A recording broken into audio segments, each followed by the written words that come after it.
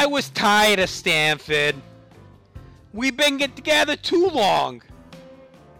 Like a worn-out recording of a Jeff Jarrett song.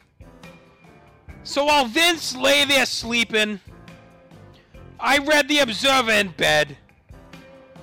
And in the personal columns, there was a bullet I read.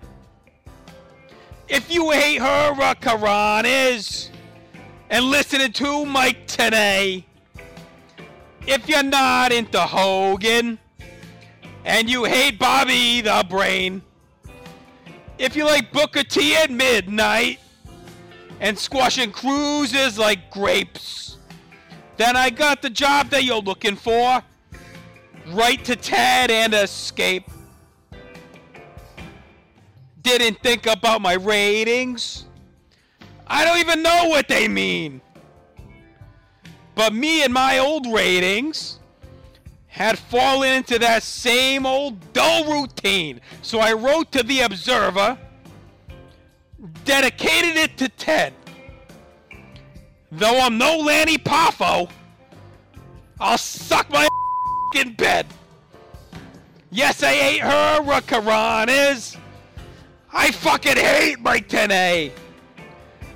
I created Gangrel's Brood and pushed Steph and Shane. I gotta meet you by tomorrow noon to cut through Patterson's red tape at this place called the Garden, where I'll plan my escape. So I waited with high hopes as Ted walked into place. I knew that stash in an instant. I knew the fat on his face. I said, Ted, this is kind of shady. He said, I want a coup. Then we laughed for a moment. And I said, I never knew that you ate Hurricanes.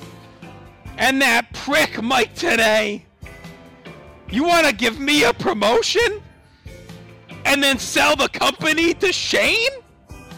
Yeah, I'll push Booker T at midnight and then I'll bury Dallas Page.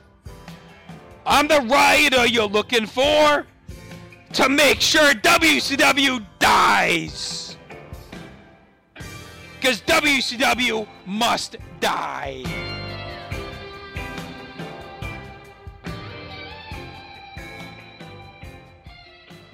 North-South Connection Podcast Network.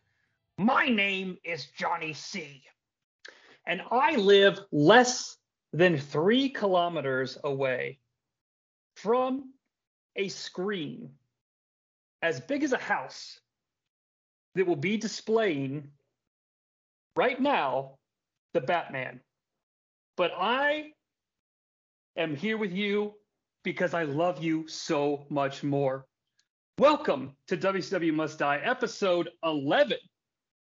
Any second now, Nicholas Turturro is going to come and push me away and be like, hey, I'm here to host the WCW Die 11. Yeah, let's go. You know, because it's like WrestleMania 11. But I can't do it alone. I can never do it alone. I need Robin to my The Batman. So, Mike Eller from the North-South Connection Podcast Network, a slew of shows here. Would you prefer to be Robin or The Robin? You know what? And we're watching wrestling, and in the spirit of Bret Hart, I will be the Robin. I didn't even make. Oh. Excuse me, Bret Hart. This is Dean Smith from the Calgary Sun. Sir, what's your favorite movie? Oh well, I've seen a lot of films. I was even in some Lonesome Dove shows. They're on the Paramount Minus, I think is what it's called. But I got to say, my favorite movie of the last couple of years has been The Batman. I'm sorry, you mean Batman with Michael Keaton? Yeah, The Batman, when he fights the Joker. Oh no, sir, I can't do the gag any longer because it's not fair. Because I want Mike to talk too. But and so does your dog. I love it. Come here, Pooch. He's fired up. After this Thunder, I don't know how anybody cannot be fired up. Does your dog bark every time Mike Tenay yells something because he's horny? Because holy shit. He wouldn't stop barking. Anytime like he gets really fired up about a storyline that Bobby has no interest in, he wouldn't stop barking for that either. Bobby Heenan has nothing to do with any of this.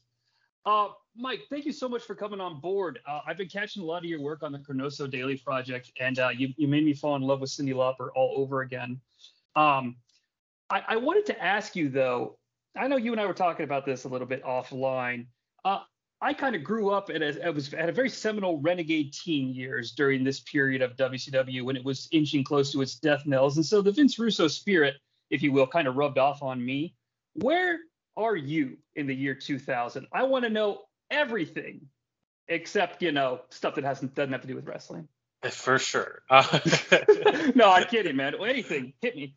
So I was 12, like specifically this part of 2000.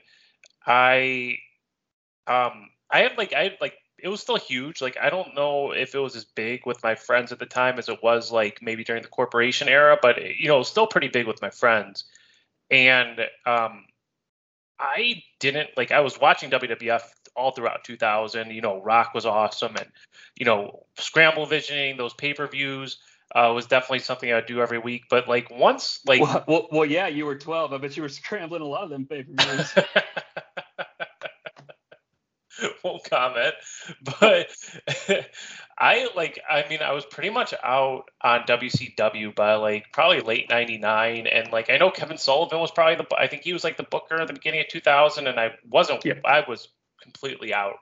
But then we weren't texting at that point. We didn't even have AIM or anything like that. But I remember my one friend telling me watch Nitro tonight, and I was like, why? And he was like, this guy, Vince Russo or something, supposed to be on it. I didn't even have any idea who Vince Russo was. But, and I didn't really know, I didn't even know he was the guy with I don't know, who he was supposed to be the guy from Inspector Gadget with his first run, right? The Kurt Hennig, I need you to get the Harlem Heat. Yeah, dude, he's Dr. Clawing it up, man. Yeah, and so I didn't even know it was him back then. But when I was watching, then I remember watching that April Nitro with him and the New Blood, and it felt new, it felt different. I appreciated this, craziness of it. Again, we were talking offline or off the air about this a little bit, but I definitely stopped watching pretty shortly after. But around this time, I was watching almost every week, so I was pretty dialed in. So. This episode in particular, we're going to go about, I'm for sure going to be, I remembered a lot of it when I was watching it too. Oh, no kidding. For those of you who didn't watch before, which is, whatever, it's totally cool. This episode of Thunder has a lot of memorable moments that we hope to actually present to you, a few more that need to be remembered. But one in particular, which of course I'm not going to spoil, you have to keep listening, is an infamous moment that gets a lot of airplay when it comes to infamous moments. I think you probably know what I'm talking about, Mike. Yeah, so we'll get there here in a little bit. So if that's not enough of a teaser, then let's just go ahead and dive right in. So it is WCW Thunder. It's May 10th in the year 2000. We're in Springfield, Illinois. Insert some sort of Simpsons gag. Oh wait, you're not supposed to read the note you write. No, you know what? Simpsons gag.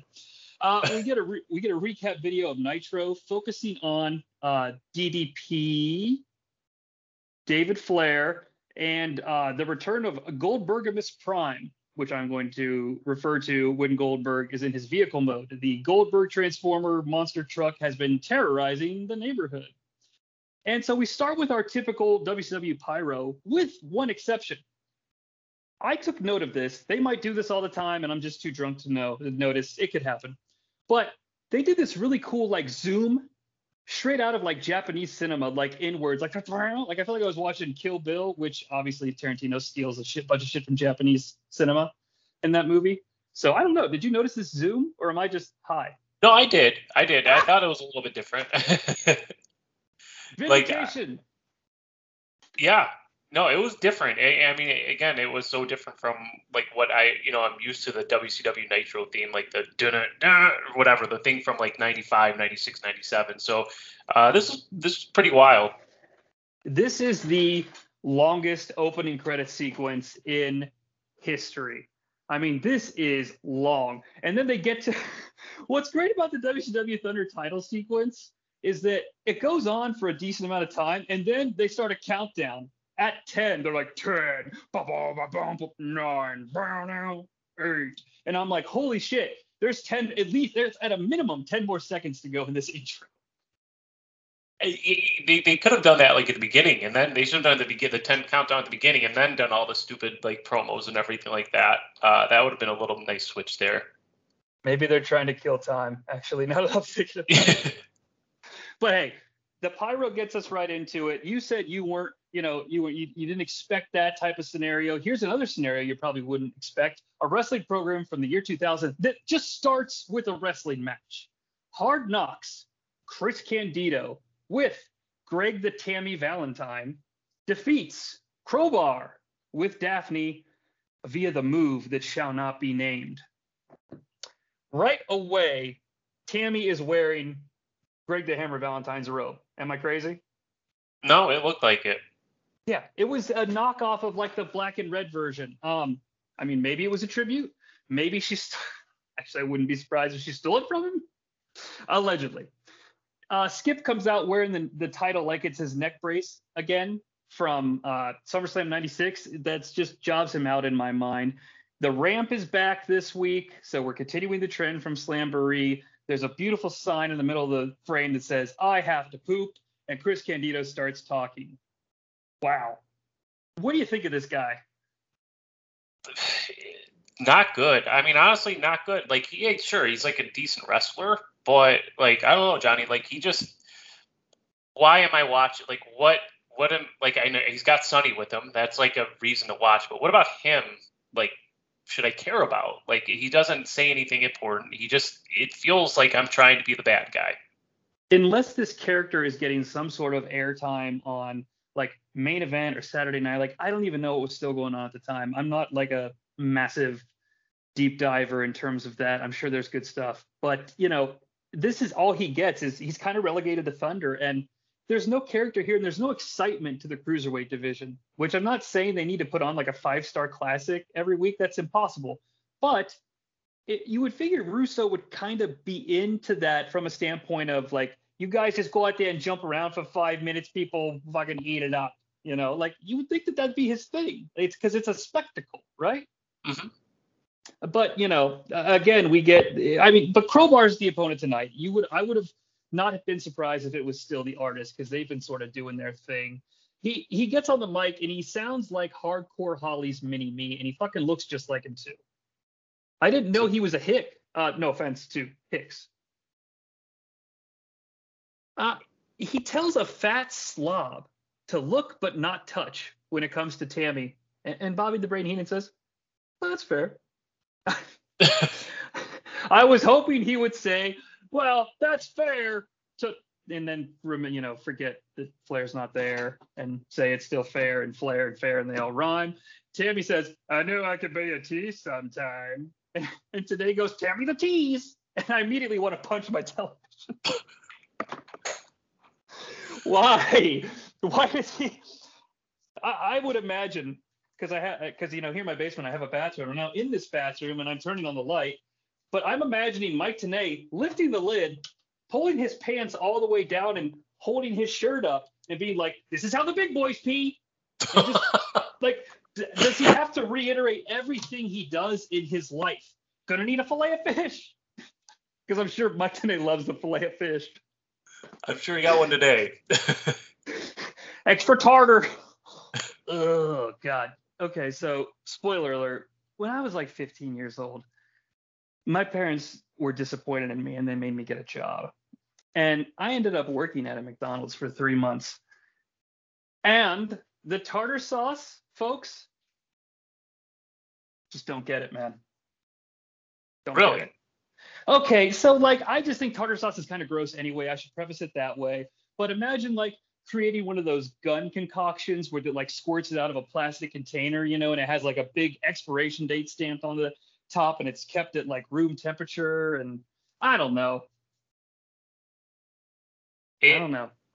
It sounds gross. It kind of reminds me of like in Buffy the Vampire Slayer, like in season 6 when she works at a fast food restaurant. I don't know if you watch that or not, but it turned me off. That and waiting turned me off from food and just what goes into it. That's the Deadpool movie, right? That's just every Ryan Reynolds movie is the Deadpool movie, because that's just the one character that he can really do. Yeah. I feel like I've said this on this podcast before. I think that Ryan Reynolds has something good in him. Why would I talk about Ryan Reynolds twice in 11 episodes of professional wrestling from the year 2000? ADD is a hell of a thing. All right, so they start wrestling. Crowbar's out with Daphne, and actually, I'm not stalling. I enjoy this nonsense that we discussed. I got to say focus. The medicine's kicking in. Crowbar is a big part of this evening, and that does make me happy. We don't know that at the time, so let's give Crowbar and Daphne the attention they deserve. The match starts, and they immediately fuck up a reverse Hurricane Rana. Immediately. There is a sweet side suplex to the outside of the ring. They wrestle on the ramp. They hit each other with some shit. Eventually, Crowbar hits a move called the Dr. Mindbender. And I think Aaron's like in heaven. Isn't that a G.I. Joe villain? I'm not sure. Okay. Dr. Well, Mindbender. That was more of a retaurical, isn't that a G.I. Joe character? I happen to know it's a G.I. Joe character because I'm a giant fucking nerd. So it's killer to me. I kind of like that. Crowbar's like, nerdy. You can tell probably in real life because he says, I want you to call my the Dr. Mindbender. And Tenay's like, remember a Cobra? They do hit a sweet super power bomb. Daphne hits the Franken Screamer. Tammy hits the spear. And Candido hits that Chris Benoit headbutt. Now, I didn't mean to just breeze through it. But at the same time, what about this wrestling match meant anything to you? Nothing. It was like a decent opener, like the beginning, like they moved a little bit. It was cool. They moved fast. I don't know. Like that's what I would say. They moved quickly. I don't know. I don't even think that resonates with good. Yeah. I don't mean to speak ill of it because here's the thing. I gave it 2.5 stars. Okay. Now, I no gimmick attached to it, and here's why. I'm just kind of disappointed. I expected more. Because you're obviously not out here to put on Mysterio Guerrero, okay? So why not at least do something fun? You've got great. Can we delete the part where I was about to say we have great characters? Crowbar and Daphne at least are doing something. They're good. I like Daphne. Crowbar's good. Crowbar was fun. Yeah. And I'm not trying to put you on the spot. Did he have some sort of indie career as like and I don't know why I want to say Iowa, but like, is that where like CM Punk and Seth Rollins wrestled? Iowa? You might be right. I know he had an indie career. He was around in like WWF in a little bit. Didn't he do like the light heavyweight tournament in like '97? Like, wasn't he part of that? Man, I'd have to go back and watch it. It wouldn't surprise me because, and I don't mean this in like a way to be disrespectful. I recall that tournament being like Taka, Brian Christopher, and then a lot of guys who I don't want to say they were nobodies because hell, you're going to come back and be like, well, I think Bryan Danielson was in it. But like, they were guys that didn't come back. You know what I mean? Sure. Like they were maybe indie guys they brought in for a one shot and then it just didn't happen. I think he's one of them. I think he did something there. Yeah. I kind of like that red heavyweight belt. I did too. I don't know. Dean Malenko had to ruin it. Yeah. So yeah, I did. Dude, I don't know about love. I love Dean Malenko's James Bond theme song. I don't know. It always cracks me up. And it would be like Malenko. And I was like, hey, let's do it. I get the I understood that reference. So yeah, 2.5 stars, which is a disappointment for me. Do you have a numeric value you can assign to these human beings? For if we're going star ratings, about 2. I'd say 2. Like again, I would have hoped again, like you said, for like 3. But it just they didn't have enough time for sure because they have to do so many other things. But yeah, I don't know. I would have liked to see like them on a pay-per-view match given like 10 minutes. Sure. I was conflicted. I either want something that's like, a fantastic match, or at least something that gets a reaction out of me. And I just didn't get anything out of this. So it gets the medium and it gets no funny thing attached to it. We're at ringside. And tonight, Mike Tenay promises he's going to interview Vampiro. Sorry, fans. I was just thinking about what Mike Tenay's interviewing Vampiro tonight. I don't want to spoil it. If you're expecting Mankind and Jim Ross, turn away now. They also promised footage of Vince Russo gaining the trust of David Flair, which sounds simultaneously sexy and raw. Liz versus Ronda Singh. They announced all this off top. Horace versus Conan in a pink slip match, and Sting versus Awesome in an ambulance match. And even though they run down the entire card, Mike, at some point they act surprised. They're like, "Wait, I've been told tonight Horace is fighting." Oh, did I write Conan? I meant Kidman. Horace is fighting Kidman in a pink slip match. I wrote Conan too. Conan really? too. So I think they probably said Conan. Wow. I just thought it was like well, God, if it auto-corrected to Conan, what's wrong with my iPhone? Can you imagine? No, I think they said Conan. I got you. Okay. Well, sweet. So they fucked up and, I didn't. So eat that, Shivani. We cut to the back where some of my favorite people, actually just Ernest the Cat Miller is here with he who, keeps going and going.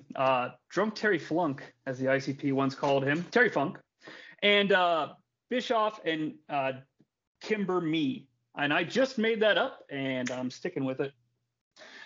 When you see these four people on a couch together, are you assuming that Kimberly is going to have to be on the end of some sort of Raw deal, or you're watching a professional wrestling show? I'm thinking more the latter. Fair enough. They're basically trying to pull the old main event 88 and buy the hardcore championship. As a matter of fact, Bischoff, if I'm not mistaken, claims he still has access to Ted Turner's wallet, which I wholeheartedly disagree with. And the Cat starts doing the gimmick, and moving forward, I don't know if you remember this or not, where he starts repeating everybody. Were you excited when you realized the Cat was just repeating everything that Eric Bischoff said? I liked it. I mean, I didn't remember that. Like, I know I said at the beginning, I remember watching this, but obviously didn't catch that. I did like it. I don't know. He's funny. He's a good character. Like if Russo's looking to do crazy shit and actually do it well, the Cat's like a guy to do it with. I don't know how it happened like that, man. Like it's so crazy to me that, they signed the Cat, and I'm sure that Bischoff had eyes on him being like some sort of a competitor because he's got a great background. I'm not just trying to kiss the guy's ass. He's an athlete, and they end up getting just this gold in a completely other form. It's like discovering some sort of great album to me that like you don't hear everybody talking about. It's like we all know the Cat's good, but folks, the Cat is great here, in my opinion. Yeah, he is. And Bischoff is, better than Bischoff. Bischoff's just doing like a low rent version of like 98 Bischoff. No, Cat did great. Well, they're building towards Cat, a little peek behind the curtain, eventually becoming the commissioner, because we're going to start entering the era soon of Bischoff and Russo not making every date. So when that happens on screen, we'll talk about the reasons why. So, long story short, Funk says, "Fuck you," walks away. And Mike Tenay. Eric Bischoff drops a dynamite. He says, "Get me the heat." And Cat's like, "The heat? Yeah, get me the heat." And I don't know why, but it sounded like something out of a hilarious 80s action movie. Like, get me the slammer, and it's the big guy in the gang. That was me doing a big guy, by the way. I don't know why, just because you have muscles, you have to sound like Frankenstein's monster. But I guess that's what I went with. Did you I don't know if you got the same sort of reaction, but give me the heat, man. The heat. Have they ever called them like the Heat before? Like it took me 2 seconds to be like, "Oh, Harlem Heat," and I'm like, "Wait, Booker T's not with Harlem Heat anymore. I can't wait to see Ahmed Johnson as Big T. So that's kind of what's going on. That was going on in my head. I don't know. This episode may go down as the Big T Memorial episode. We'll get to that when we get there. They go to commercial. We come back, and it's grooming David Flair part 1. Russo's in New York, and I'm doing the finger quotes thing here. I don't know if they are or not. I didn't see any evidence that they were. At least I don't remember like a shot of them in Times Square or anything. But he's got the 3 crazy kids: Crowbar, David, and Daphne. Right away, they're in their I Heart New York shirts. I hardly doubt the New York Tourism Bureau got anything from Time Warner for that sponsorship or, use of their logo. Thank you for nothing. I was getting excited. I don't even know what they were about to do. How were you feeling? I thought it was okay. I mean, I thought it was okay. I liked when Russo told Daphne to go play in traffic, and then she, goes play. She literally plays in traffic. I thought that was clever. Her character's really good. Well, Crowbar and I have something in common. We both see a movie theater, and we immediately want to go in. So Crowbar's like, guys, we can go see a movie for only $0.25. And in actually kind of a great moment of like comedic timing, David's kind of interested, and Russo's like, oh, guys, I mean, there's naked ladies in there, like he's telling him something like, but it's when you know that they specifically promised to show us the footage of how he was, getting David Flair under his wing. While it's funny, if you think about it in a weird way, it's kind of creepy, because David then says he's never seen a naked lady before. So we got Vince Russo. I mean, now, hey, David's like 21 in the storyline, but I'm not trying to be ridiculous. This kind of is all coming to me, but are you creeped out? Yeah. Or are you laughing? I stopped laughing during that point. Like it just was like, all right, this is dumb. Like he's 21. Like he's dating Daphne. Supposedly, right. We're gonna hear him make some sort of shoot comments later in the show. So it just was. I don't know. I thought it was a little dumb.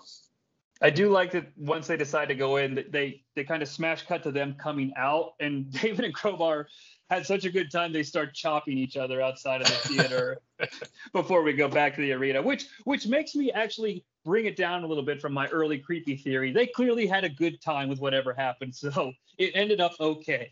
We don't have anything to be worried about. The 3 guys had a good time together. So we cut back to the arena, and already we're making some sort of crazy WCW Russo-Bischoff era history because the bell's about to start for the second match.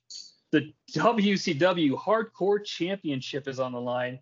However, much to dismay of the new blood, Terry Funk defeats H2K by derailing the ice train.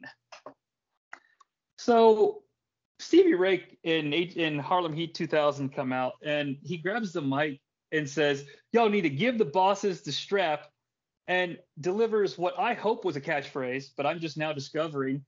They're going to call Life Flight for your fruit booty ass. I wrote that down. I laughed for that. I did too, and I hope it's not ill-intended because I picture somebody with Fruit Loops for a butt. Because he says fruity kind of like, I'm assuming Toucan Sam would say it with the ooh tea. Because that's how it's, because I like Fruit Loops. And I'll eat them in the morning. And I'll look at the Toucan Sam and I'll be like, God damn, that son of a bitch has got a good life. You just fly. I'm about to go to work. My kids hate me. He just sits on the beach and eats cereal. I know, right? He flies around.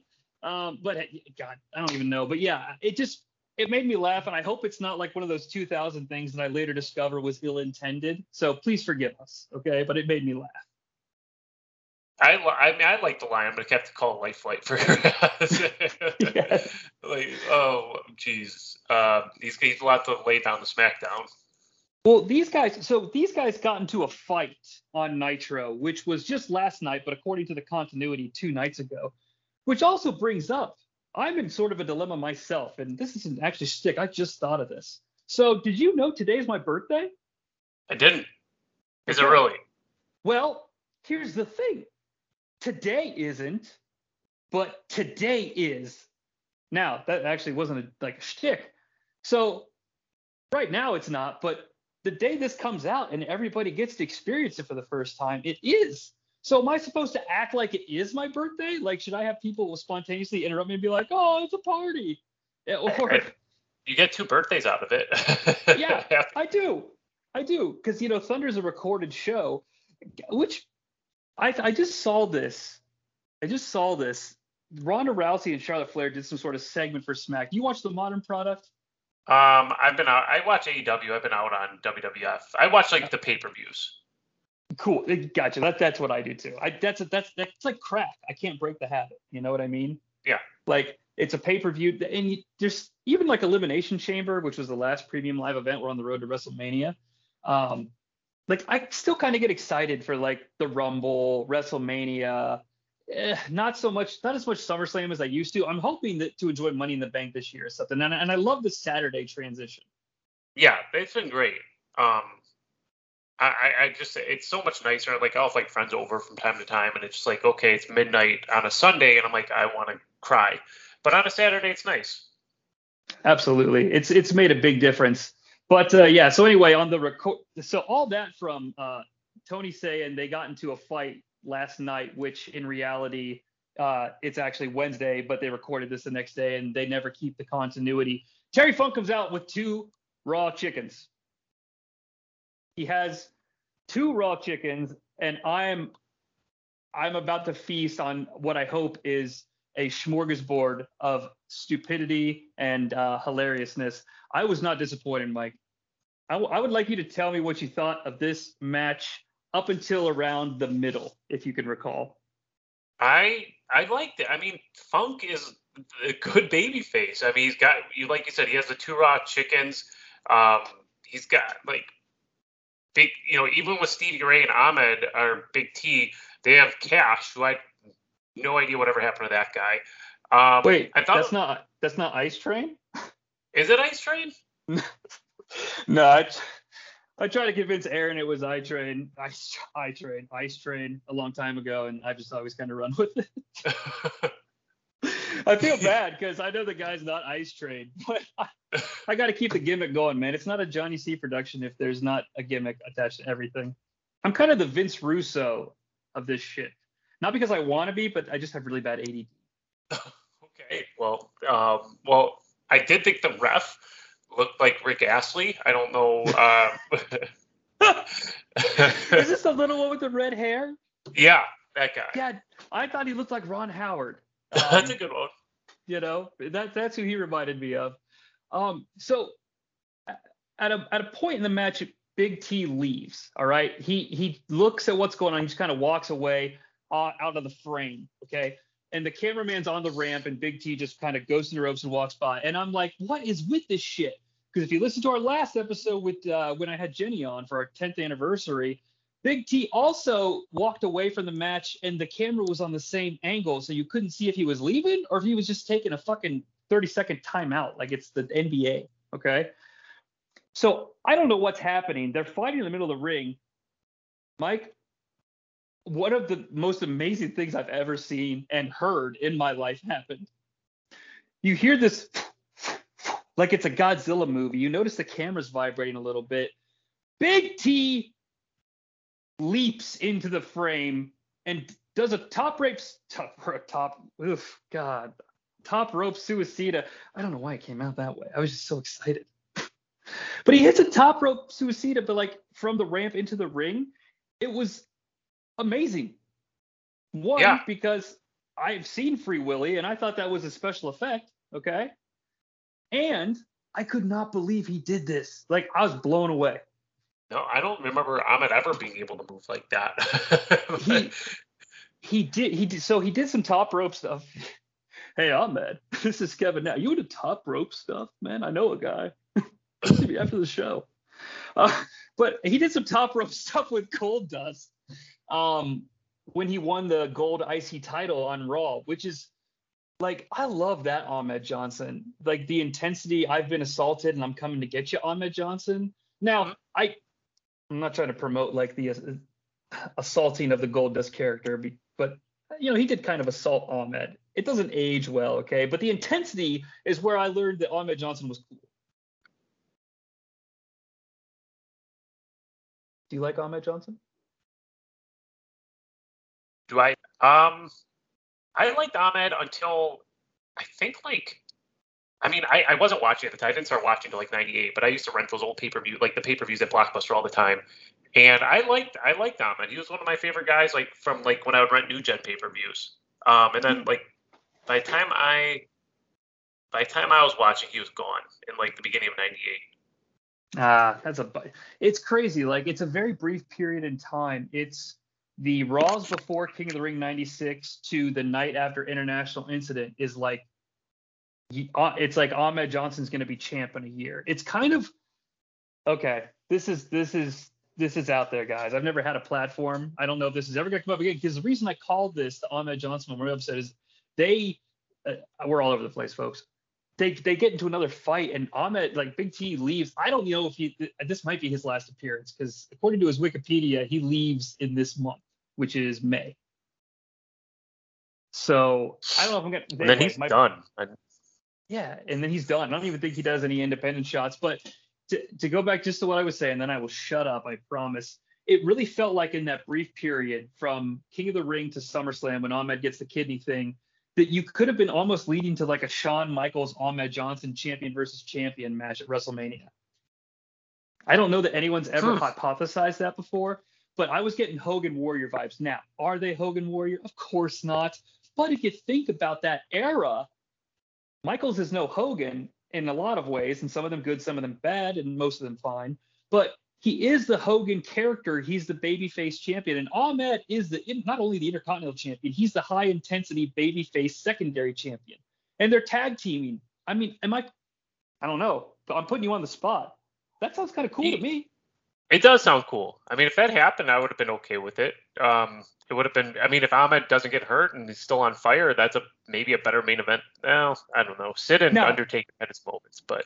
Yeah, now don't get me wrong. It completely rewrites history, and I'm glad we got what we got. But like, if you were to, isolate that and watch it, which you can hear all about, though, on the Wrestling Warzone, all that stuff's covered in the archives, and I know that Chad and JT are going to be coming back soon. That's why I wanted to talk about it. I wanted to get a shtick in there, but I don't know. It does seem that way. So if this is it for Ahmed, leave the memories alone. Yeah, Funk Pin's Ice Train. I gave this 3-piece and a biscuit, man. I think that's fair. I'm gonna go. I because it's his last match, maybe, and I don't know. I love Stevie Ray. I'm gonna go 4. Yes, and Ahmed Johnson was going for the 4-piece as well. This was what I didn't know, but would end up being the main event of my evening. Mike, why don't you tell the studio audience how the next scene goes down? So we have Mike Tenay interviewing Vampiro, and you said it earlier, they're going for Foley and Ross, or Mankind and Ross. And they start the interview, and Tenay says that he's chastising basically Vampiro for being in character. And Vampiro says he's not really in character. We're supposed to get like a backstory on Vampiro. He was always ashamed of himself. He came from a poor family. I commented he's just really boring here. And a typical WWE modern day trope. He says he doesn't need to explain himself to Tenay.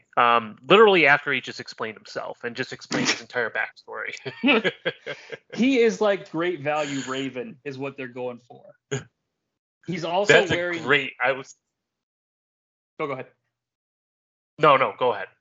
Well, he's wearing like the black version of the Seinfeld puffy shirt. So how tough does this guy think he is? Okay. And, I like from Tenay's perspective, I get that he's like, you said you weren't going to be in character. What's with the face paint and the tattoos? I get the face paint.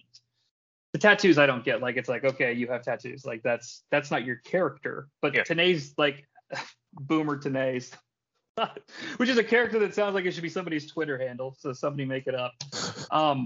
Yeah, it's great value, Scotty. And to top it off, we learned in this segment his name is Ian, which is a great value Scotty. Like Scotty, Raven is a funny character if you think about it. He's the spoiled little rich kid who tells everybody it's bad, and then his mom's like, Scotty, we've got to go. He's like, oh, Ma. That's Raven. At least the WCW version. I'm not trying to mock like the like influential version of the Raven character, but dude, he deserves to pay Scotty some royalties, right? I mean, he did everything. It was like the backstory, not being popular. I mean, it was to a T. Just like way worse version of this. But he's not without the charisma though. I just thought he was just so boring, and like, again, it's just like, why do I care about you? Like, okay, you say you're crazy, and great, that's great, but I don't really buy it. So that's, we get those vibes. They start talking about Sting, and back to the face paint. He says Sting's just an actor that shows up twice a week, paints his face, and goes, to other jobs, and this is who I am all the time. I was like, this is the Foley angle, right? I had no idea where it was going, but this is where I got the Foley JR vibes, like right here. Mm-hmm. I know that soon on Chronoso Daily, we're going to be covering WrestleMania 2 featuring Ozzy Osbourne. I didn't expect to hear about Ozzy tonight on this random episode of Thunder. Do you know this story that he's telling? The thing about Ozzy? Yeah. Yeah, I remember hearing about it. I do remember hearing about that. Maybe like on an old episode of like VH1 Behind the Music. I remember finding that out. Maybe that's where he ripped it off from, and maybe it just like was a tall tale and split itself up a bunch of times. But I do remember hearing that. Yeah. Yeah, he basically reiterates that classic story about Ozzy wanting to bite the bird off of a dove in the record executive's office, which I think I've also heard that he bit a bat on stage. I don't know if any of that's true or not. I don't know. How can you tell anymore? But Vampiro next to him has the invisibility cloak that Sting had a couple weeks ago when he had to hide his identity during Boot Bowl. And he pulls down this black cloth, and he has a cage, like a bird cage. And he pulls out a crow, which he's like, this is Steve's. And Mike's like, Steve? And Ian's like, yeah, Steve Borden, the actor. And it started to take a turn here, and I started laughing pretty hard. And this crow's fucking scared shitless. And I was like, is this Crowy? Because, Peacemaker has Eagly. Does Sting have Crowy? I don't know if you watched Peacemaker. I haven't seen the show quite yet. All right. Well, but he says he threatens to eat the fucking head of the crow. Luckily, Steve is here, and they do this amazing shot where, like, Ian, which is now what I'm calling Vampiro, goes to bite the crow's head. Sting runs into the frame and punches him, but in the half of a second that they transitioned, the crow is gone. It is not in Vampiro's hands or Ian's hands, and the cage is also gone too. This is when I realized this is one of the greatest moments in the history of our sport. Okay. Sting starts beating on Vampiro. He starts singing like the Lego Batman song. He's like, so much darkness, Vampiro. What's the matter? No parents? And I'm like, yeah, and he's super rich. I fucking love that song. I could have watched the Batman instead of this show. Yeah. But then I wouldn't have seen this. When he says that, though, he's like, there's so much darkness. He drops the goddamn light stand on him like he's the Macho Man against the Ultimate Warrior at the Royal Rumble in the championship match. Mm-hmm. Amazing. He says, let's have our first cage match. And he smashes the cage, which is now back, over Vampiro. And I'm laughing my ass off. Sting calls him Ian, and he's like, I like you, kid, but quit throwing yourself the pity party. This segment ends. All-timer? Yeah. I mean, it's pretty memorable. It's absurd. The stuff I already talked about, the stuff you mentioned, just casually thrown in the name Ian. I probably know it like. I know that, if you're named Ian, like, I'm sorry, like, it just sounds like Ian sounds like the the snooty captain of the diving team from like an 80s comedy. Like, there's Ian. Oh, watch him dive. I think that's the Rodney Dangerfield movie I'm stealing that from. But yeah, and Scotty sounds like a cool 90s name. Like, I'm Scotty doesn't know that. Have you ever heard that song? It's a great song. No, who's it by? Matt Damon. Scotty Don't know. No, that Fiona and me. No, not familiar, unfortunately. It's from the movie Euro Trip. Okay. It's a ridiculous reference. Just pretend I didn't say any of that. And the 5 people that have seen it will love it. But yeah, you should watch it. It's funny. So yeah, I think it's a crazy segment. I didn't expect this. It's awful. But it's awful in a way that I love. I don't rate segments, but if I did, this one would have to have a new scale invented for it. The perfect one, Sean Stasiak defeats Lash LaRue via Cajun Party of One. This is another seminal moment in the history of our sport. One man walked down that aisle and was defeated, but another man walked back down the aisle, back to the backstage. I can't even do my own shtick, man. Lash LaRue is now Corporal Cajun. How do you feel about the MIA? Again, I think they're I don't know. They're not very good, but they're entertaining. They have some pretty memorable moments. I think, was it Van Hammer who got pissed off about, like, he was labeled a private, but he wanted like an upgrade in the ranks. I'm sure you're gonna get there in a little bit, but holy shit, is that why he leaves? Like, is that legitimate? I think I don't know if the exact, but I think he wanted like a new title. I think he got legit pissed about it. Well, man, I mean, he bails. Like, I mean, spoiler alert if you guys haven't seen this before, but like, yeah, he's Private Stash, which is like, none of them are funny, okay, but Private Stash, and I even get the reference, and I just don't think it's that funny. You know what I mean? Yeah. So that's what should have pissed him off. Forget this fictional ranking that's being applied to him. It's also funny that he's the big guy and he's got the worst rank. Like, it's like, again, in this 80s movie that I'm inventing starring Ian and the fucking diving team stud, his best buddy is a dude who's named like, Tiny. And every time he walks through, they're like, Tiny! And he's like, like, it's funny. So, I don't know. Get over it, Van Hammer. I've also, hold on, I just got a telegram. We have broken the official Guinness World Record for talking about Van Hammer on a wrestling-related podcast. Mike, do you have anyone you want to thank? I would like to thank my dog who was barking at the beginning. Maybe if he didn't bark, we wouldn't have got to this topic. So I'll thank Cowboy Bill Watts, the character, not the person, for pushing Van Hammer in the holiday season in '92 when I, for some reason, watched WCW pay-per-views. Guess my parents wanted some alone time or something, because it's like, can I get Starrcade '92 with featuring Masahiro Chono and the Great Muta? And they're like, yeah, sure. Yeah, all right. All right, sounds good. Hey, maybe we'll call our friend Kevin Nash to come over. Kevin Nash Babysitter. There's a movie they should have made back in the day. So. I gave this. Wait, we didn't even talk about the match. Well, we had like Kurt Hennig there. He came out. Yes, Kurt Hennig comes out, continuing is Kurt Hennig joining the sides of the New Blood, because he's kind of taking the perfect one under his wing. It's like a romantic comedy. They hated each other in the beginning. Now they're kind of falling for each other. Act 3 comes around. Will they end up sealing the deal? You have to watch. I do like some of the shit that Lash LaRue says on the stick before, but I don't know what he said.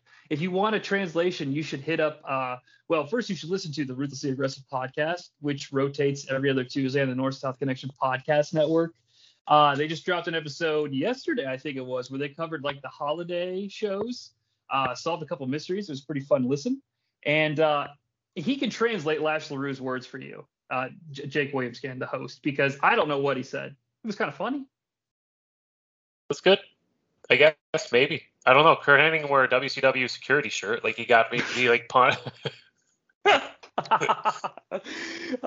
You know what, man? I love that shit. I love when they do our jobs for us. Like, it's like when they wear whenever Tommy Dreamer wears like the WWE Judgment Day t-shirt.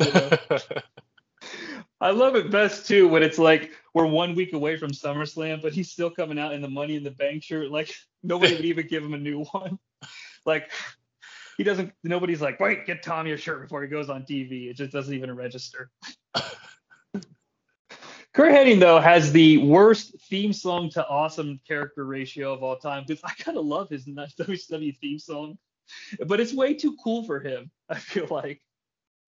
It was different, and then like did Stasiak have like was that like a remix of Mr. Perfect's theme? Was that just his theme? Like it just sounded like I don't know how they could do that with WWF, but it sounded very similar to the actual Perfect theme. It's really, really like close. I mean, really close. More so than any of the like. Well, I guess they. Well, I was gonna say it was because they have all those parody songs, and I don't mean like parodies, but it's like DDP is Nirvana, Kid Rock's is Jeff Jarrett, stuff like that. And they don't air that on Peacock. And so I was like, I'm surprised this isn't censored. But then I realized, oh yeah, the WWF and Jim Johnston probably wrote the Perfect. So I'm like, man, I'm surprised they didn't censor this, you know. But it's criminally close for the year 2000. Let's put it that way. Yeah. You know, there's a little bit of wrestling. The reason that it's Cajun Party of One is because Corporal Cajun gets smashed into the announce table by Kurt Hennig, like he's, you know, seating him at a restaurant. It's pretty funny. And then Perfect Flex seals the deal. I gave this a turd sandwich. I'm gonna go with the turd Ferguson. It was bad. It's turd Ferguson.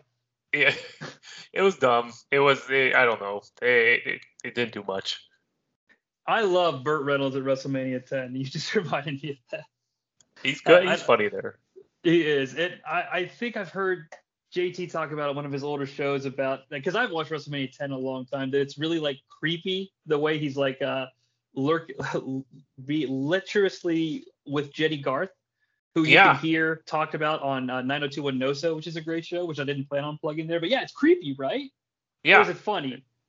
That's creepy. He's a lot younger than he's a lot older than her. I gotcha. Now, don't get me wrong. I don't think that something like that is funny. I didn't know if it was like a thing where they were like both in on and they were trying to do a thing, like a routine. But it's not a routine. It is. I mean, I don't think it's a routine. It would be funny if it's a routine. No. Yeah, that's why it's not funny. But yeah, Turd Ferguson, I think that's a good rating. You know, Alex Trebek would be proud. Oh man, it's Liz and Russo again. Russo says they're in the back for a backstage segment. He says, "You're 3-0, Liz." I don't know what he's. I mean, I know that I cover this show, and I don't think that they've had 3 encounters where Miss Elizabeth would have had her hand raised or got the one up over Russo. But I also haven't been counting. Tonight it's Liz versus. These are not my words. Vince Russo says, "That big cow, Rhonda Singh. Once again, you win, you're free, and I've modified your outfit by making it a little more New York." Jenny and I were talking about Miss Elizabeth's outfit on Nitro. I was surprised it was not ridiculously exploitative. Were you frightened for what might be coming? I mean, we'll get to it. I'm like, well, she looked like she was like wearing something you lay around like the house with. Like that's like comfy clothes. Yeah, like seriously, it looks like what, you know, you would wear, you know, what a person would wear like in the summer. You know, when the weather's warm or you're working out or something. I mean, like it was really like the tamest shit I've ever seen, which I mean, hey, I'm glad it didn't go the other way. They shouldn't exploit that, but it's like the most un-Russo thing of all time. Mm-hmm. Oh, and, well. Yeah. I mean, yeah, this stuff it's kind of weird. The Nitro is definitely where your plot lines begin, and Thunder is just sort of like a rinse and repeat version of things that happened, with the exception of like the David Flair stuff that's happening tonight. I don't know. This Liz Russo stuff never set the world on fire. I don't know if was this Thunder the only thing you watched, or did you see any of the lead up? I didn't see the lead. I didn't quite check the lead up. I haven't seen watched the last couple. I mean, this stuff is it's so random, and it's, if anything, I mean, I would understand if people had watched, at some point since the network's been around, even the David Arquette stuff, like the night the Thunder where he wins the title, if nothing else, just to see it happen. Like, oh, I've never seen this actually happen before. Like, I've seen the clip a trillion times, but I've never seen this. There's nothing like that in this part of the storyline, so I don't blame But then we get the more New York, right? Yes. This I thought this was pretty funny though. They were just walking by a store. This is a quick one. Like Daphne sees the Statue of Liberty, but it's like a person-sized Statue of Liberty that would be outside of a trinkets or souvenir shop, right? Mm. And Crowbar. Wow, Crowbar is French Canadian tonight. Yeah, Crowbar. Daphne, she's thinks the Statue of Liberty, and Crowbar's like, no, the real one's surrounded by water. And David looks innocently to Vince like, well, what is it, Daddy? Like, tell me. I don't know what it is either. And Russo takes a beat. I think he's got like popcorn in his mouth or something. He's like, oh yeah, they move it around every once in a while, so everybody can get a piece of the old lady. And then they just kind of keep walking, and that's I don't know, man. Like little shit like that. I mean, it's not funny, but I don't know. The fact that it's no, please. What'd you think? No, it was funny. I don't know, the Statue of Liberty stuff, and like just Daphne. Again, I thought Daphne was really good. Yeah, I mean, all jokes aside, I try to make it as entertaining as possible.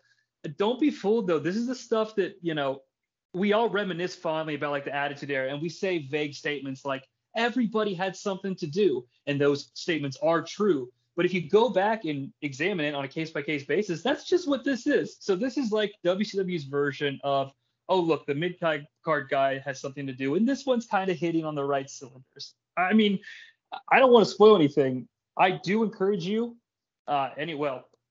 you specifically, Mike, but I guess I'll talk to the audience. I'll break the fourth wall. The next Nitro that we cover here on WCW Must Die has an all-time moment like this, like a Vince Russo sketch to elevate like a mid-card competitor. I encourage it. I'll have to check it out for sure. It's also, just to try to sell it a little bit more, the first appearance, if you're reading comics, it's the first appearance of Ashley Fleer, who will later become Charlotte Flair. Oh, okay. So, yeah, a little bit of spoiler there, but that's also, the movie trailers spoil a little bit. Like, I know that the Penguin and the Batman get into a pretty crazy car chase. My mind's not there. My mind's here with WCW Must Die. But, I know that happens in the movie. So, a little spoiler, not really a spoiler. Mm-hmm. Oh, boy. Rhonda Singh defeats Miss Elizabeth via Racknanigans. Again, we have another Racknanigans appearance, folks. I didn't think they could do a crazy Lex Luger shit like this. But here we are, and this is a moment. Now, I have a problem immediately when Rhonda Singh comes out. She has Tammy's grandma stripper music. That's Tammy's theme song. That's that, man. Yeah, just stealing it. Miss Elizabeth has the same No Limit Soldiers outfit, but like you said, it's just like shorts and a t-shirt. It's like the pants she had on Nitro that are just shorts. And these aren't even short shorts. You know who was wearing short shorts? Earlier, Rick Steiner and Tank Abbott arrived at the arena. And Rick Steiner has on the tiniest shorts. Do you remember this segment? I do. It was very, very quick. I think it was after Get Me the Heat, but I was so enthralled by Get Me the Heat, like it was an 80s movie.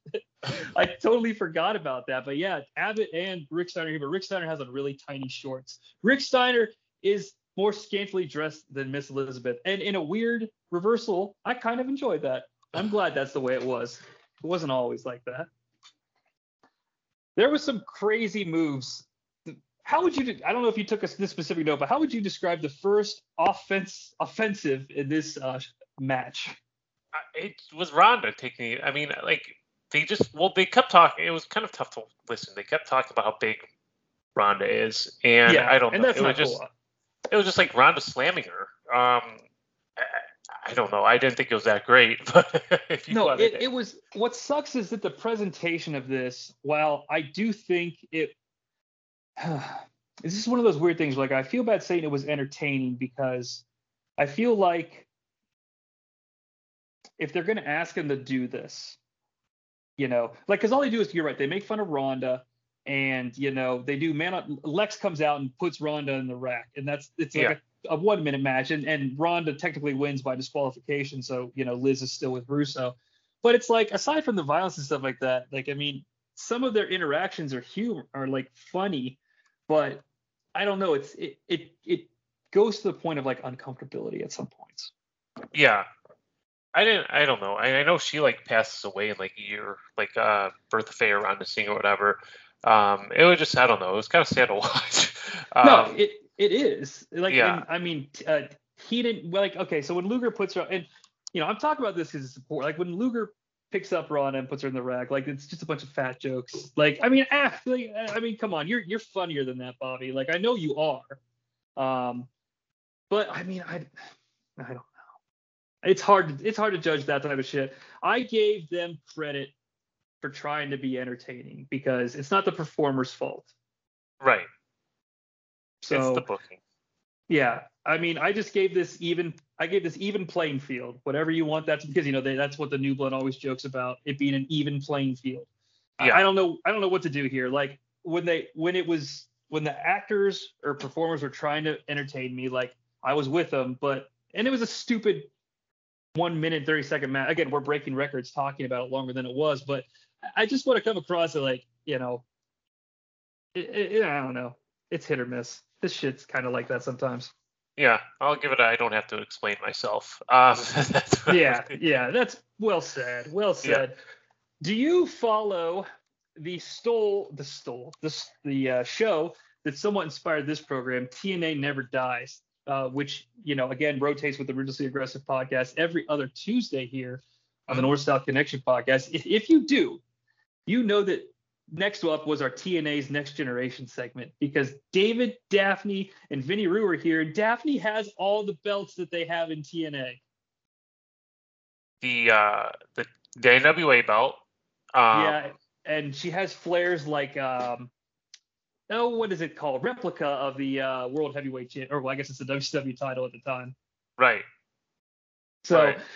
And you know, Russo's there, so it just gives me those awesome feel good TNA vibes since David Flair carries it around in TNA. Yeah. Russo's rough here. He is. A moment of silence for Flair, you know, because he quit. And Tenay says, The Departed. Tony, it's The Departed. You know, with Matt Damon. So many Matt Damon references tonight. But yeah, you're right. They're claiming that, you know, they're doing the like Ric Flair. You don't know the real Ric Flair. We've met the real Ric Flair here in 2022. They were just trying to warn us. Yeah. I mean, they weren't wrong. Russo wasn't wrong. No, that's the thing. I mean, Jenny kind of talked about this. Like, from a storyline perspective, it's totally believable that the Flair family would be dysfunctional. And I'm talking about the Flair family, not the Flair family. I want to make that very clear. Okay, I'm not trying to talk about the real people, although I'm sure it was, you know, David talks about it. Well, David gets on the mic, and if he was an actor, this would be a pretty good character explanation. Okay. But it's David Flair, and he's like the worst actor ever, right? Mm-hmm. He's bad. He was mixing, like, he talks about like a long blonde who I think, but like, is he like, he's like, you know, he's that he might see her with him, and I think that's supposed to be referencing Stacy Keibler. I think that they were dating at the time in real life, and it just was really off. Well, it threw me because I know that in 1 month they will be on screen together as characters. Mm-hmm. So, but I think you're right. I think at this point, it's not a germ of an idea for that on-screen relationship. It's supposed to be like a shoot comment. Right. You know, go out there and just say something, kid. Man. I made note of the days that made David sad that his daddy missed. He missed his first day of school, his first baseball game, and his prom. Those were the 3 moments that broke this character. I don't know what that says about David Flair, but I'm sorry. This actually would be how David Flair felt. David Flair doesn't feel that way, because that's the weird thing. And I am making a joke about it, and I'm not trying to talk in riddles like I'm the Riddler, but David Flair, the character, is like an insane psycho character, right? He's like a kid. He's like an extreme kid who like does crazy things and has the maniacal laugh. So who is this David Flair character that cares about things like birthdays and prom? There's a disconnect there, and that's why this fails, right? Mm-hmm. Yeah, it's all over the place. I wouldn't even say it's all over the place. It just doesn't go anywhere. It's kind of like Chris Candido. It's like, all right, you said stuff, cool. Let's move on. But he just talked for a lot longer than Chris Candido did. Well, it took a turn. Okay, I wasn't expecting this turn because I didn't remember this, but this is the start of stuff I really enjoyed. They say Ric Flair is not the only person responsible for what's happened to David over the years. His absent Uncle Arn needs to answer for his sins as well. Okay, then they call out Arn Anderson. Okay. And all of a sudden, out of nowhere, Arn Anderson thinks he's in a wrestling program, and I mean that in a good way, and he cuts, I don't know, a fucking wrestling promo. And I was here for it. He was good. I mean, it was weird. It was like off-putting. It was like 97 Nitro all over again. I didn't know this. He talks about was he serious? He talks about like being an orphan. Like, was he like Russo was? I don't know if that's like a thing. I didn't know that. I didn't look that up, but I took note of that he said that. So I wouldn't be. I mean, I don't see Arn Anderson. I don't think Arn Anderson's like scripted shit. So he probably knows that about them legitimately. Now, I'm not trying to say anything. If that's not true, I'm sorry. I'm not trying to shame anyone for not being an orphan. Goodness, no. I'm just saying that, like, if I'm wrong, I'm wrong. But I got to think that's something that he just kind of added in there because he knows it about it. And that's where he pulls his narrative from. He says that you're a group, I know you're a groupie, and that's fine. I've been around groupies before, but you're unfortunately a groupie with power. Like, you're like a toxic fan in a way. Like, I was getting some really meta vibes off of this. And, there's a lot of shit about like toxic fandom now. And it's like, Star Wars fans just can't even just shut up and enjoy Star Wars. Now, that's not a shot at Star Wars fans. I have problems with Star Wars too, but it's like some people just can't like it to not like it. And I feel like that's kind of what Russo's being portrayed as before that's even a thing. And then he starts like, telling David that he empathizes with him because, you've grown up your entire 21 years in the shadow of Ric Flair. I know a little bit of something about that because I've been doing it for the last 15 years. And I'm like, Jesus, this is like too good to be on an episode of Thunder that no one's ever seen, right? Mm-hmm. Yeah, no, it was. It just didn't click with the rest of the show, but it can't. Arn's a great promo. I like they called Russo a stack of dimes. That's a good line. No, he was good. He just was very, he's believable. Yeah, he talks about Flair having massive anxiety attacks the days that they had to go out and perform, and he knew that it was David's like first baseball game or like his prom. And Arn, and here's the thing, man. Like, I'm not trying to, like, we know that Rick is a very emotional guy, right? Can you not see this happening in real life and Arn's actually using it? Like, and hey, it's understanding like a father missing his kid's stuff, but like Arn is able to weave it to where it's like that's truth and fiction at the same time. I don't know. I've never been like a high on Anderson because I don't see a lot of his shit, but now I understand why like people are. Like, I need to go back and pay more attention to this man. And this episode has inspired me to do that. So that's why I was so excited for it. No, it's good. But then Russo was like, "Yeah, full of crap," and it like takes it down. Like, it's like if you're watching like, I don't know, like Saving Private Ryan, and then all of a sudden someone tells a joke like straight out of Family Guy. It's like, oh, okay, now we're back here. Arn had me, and it's like, oh yeah, this is a Russo 2000 WCW. But he books Arn Anderson and David Flair tonight, and I'm just flabbergasted because I'm like, Arn Anderson can't take a bump, right? I don't remember this happening at all. And again, I was like, I remember watching this, but I don't remember. I thought Arn was done in early '97 or something like that. Yes. I've always assumed that promo that I've got a little bit of Alzheimer's. I forgot to pour that one. Yeah. That was my Arn Anderson impression, by the way. And I almost punched my computer screen by like thrusting my hand out in the air like he does when he says Flair's name in that promo. Oh man, I would have been pissed. But that's why you just don't get into, you got to take it easy and not get into your podcast so much. Yeah, you don't want to break that. It's like those old videos of people playing the Wii and they're so excited they break their TV. That shit's still funny though. I don't know.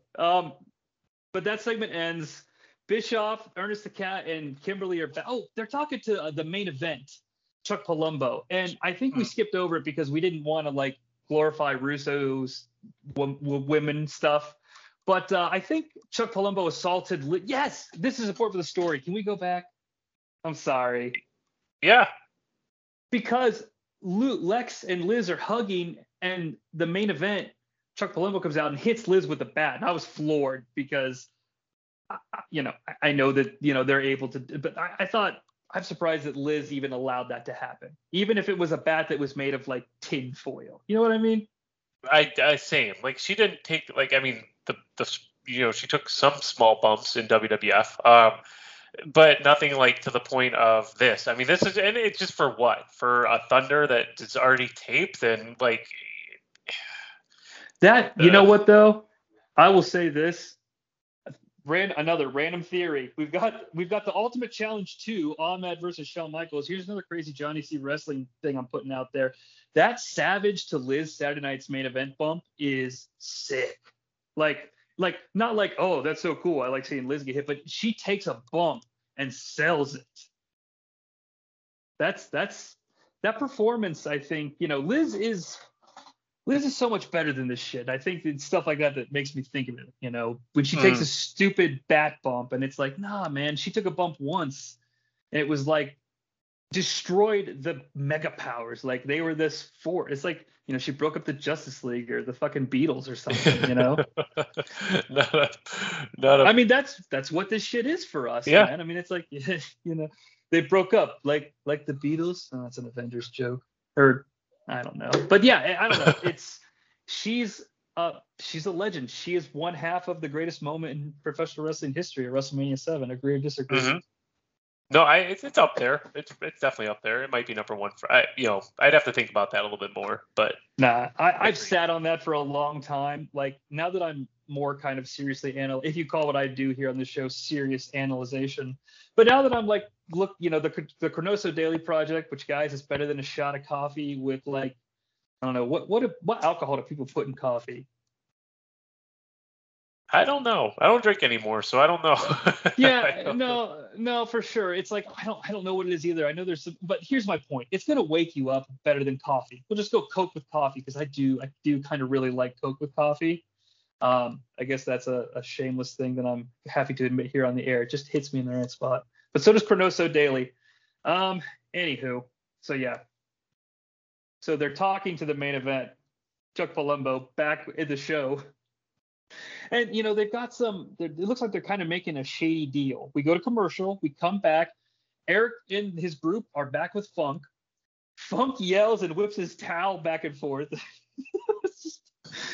I don't know. He was trying to shoo them like they were a fly or something. That was pretty funny. Because as he's shooing and there's towel violence happening, Ernest the Cat Miller, in another moment of sheer brilliance, lifts his right foot, grabs his red shoe, and props it up like it's a lightsaber, like he's ready to go on the offensive. This is amazing. Did you catch this minor detail?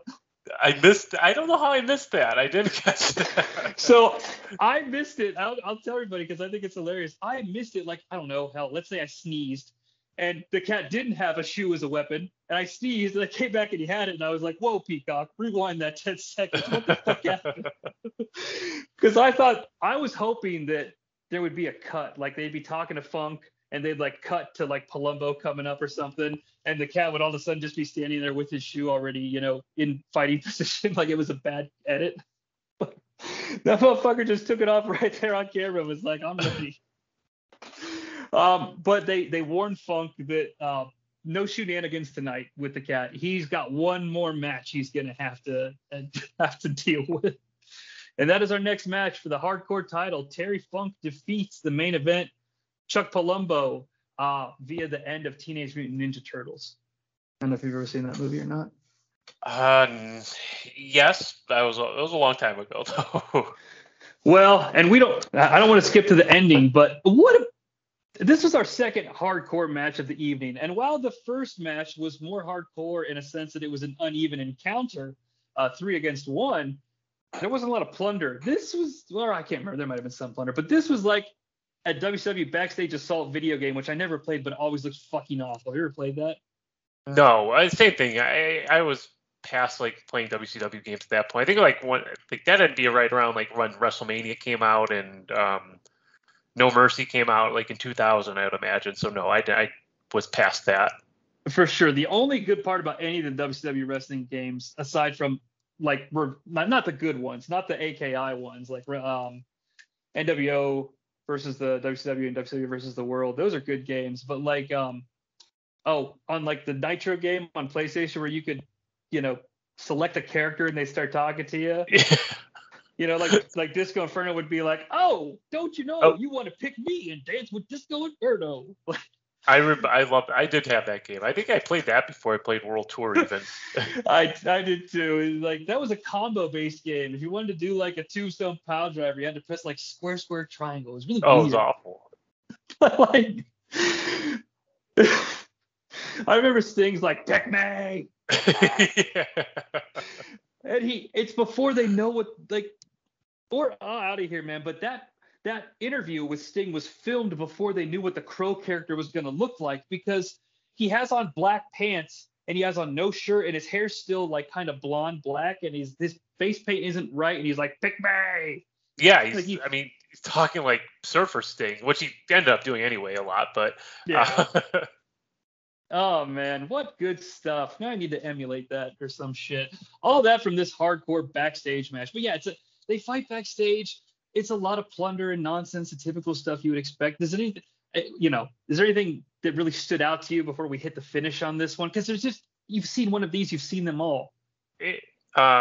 Just Tenay. He like, I don't know, like it just, they were talking about Tony notes it coming up next, Horace Hogan versus Kidman, and if Horace loses the match, he gets fired. And Tenay asks, automatically? And then you mean like they just gotta leave?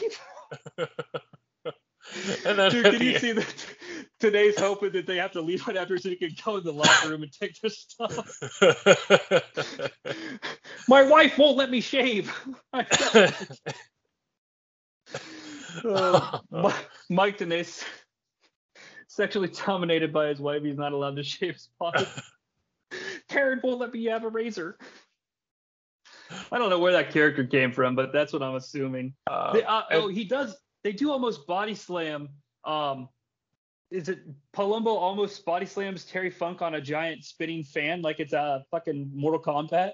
Yeah. I can't believe I was gonna skip over that.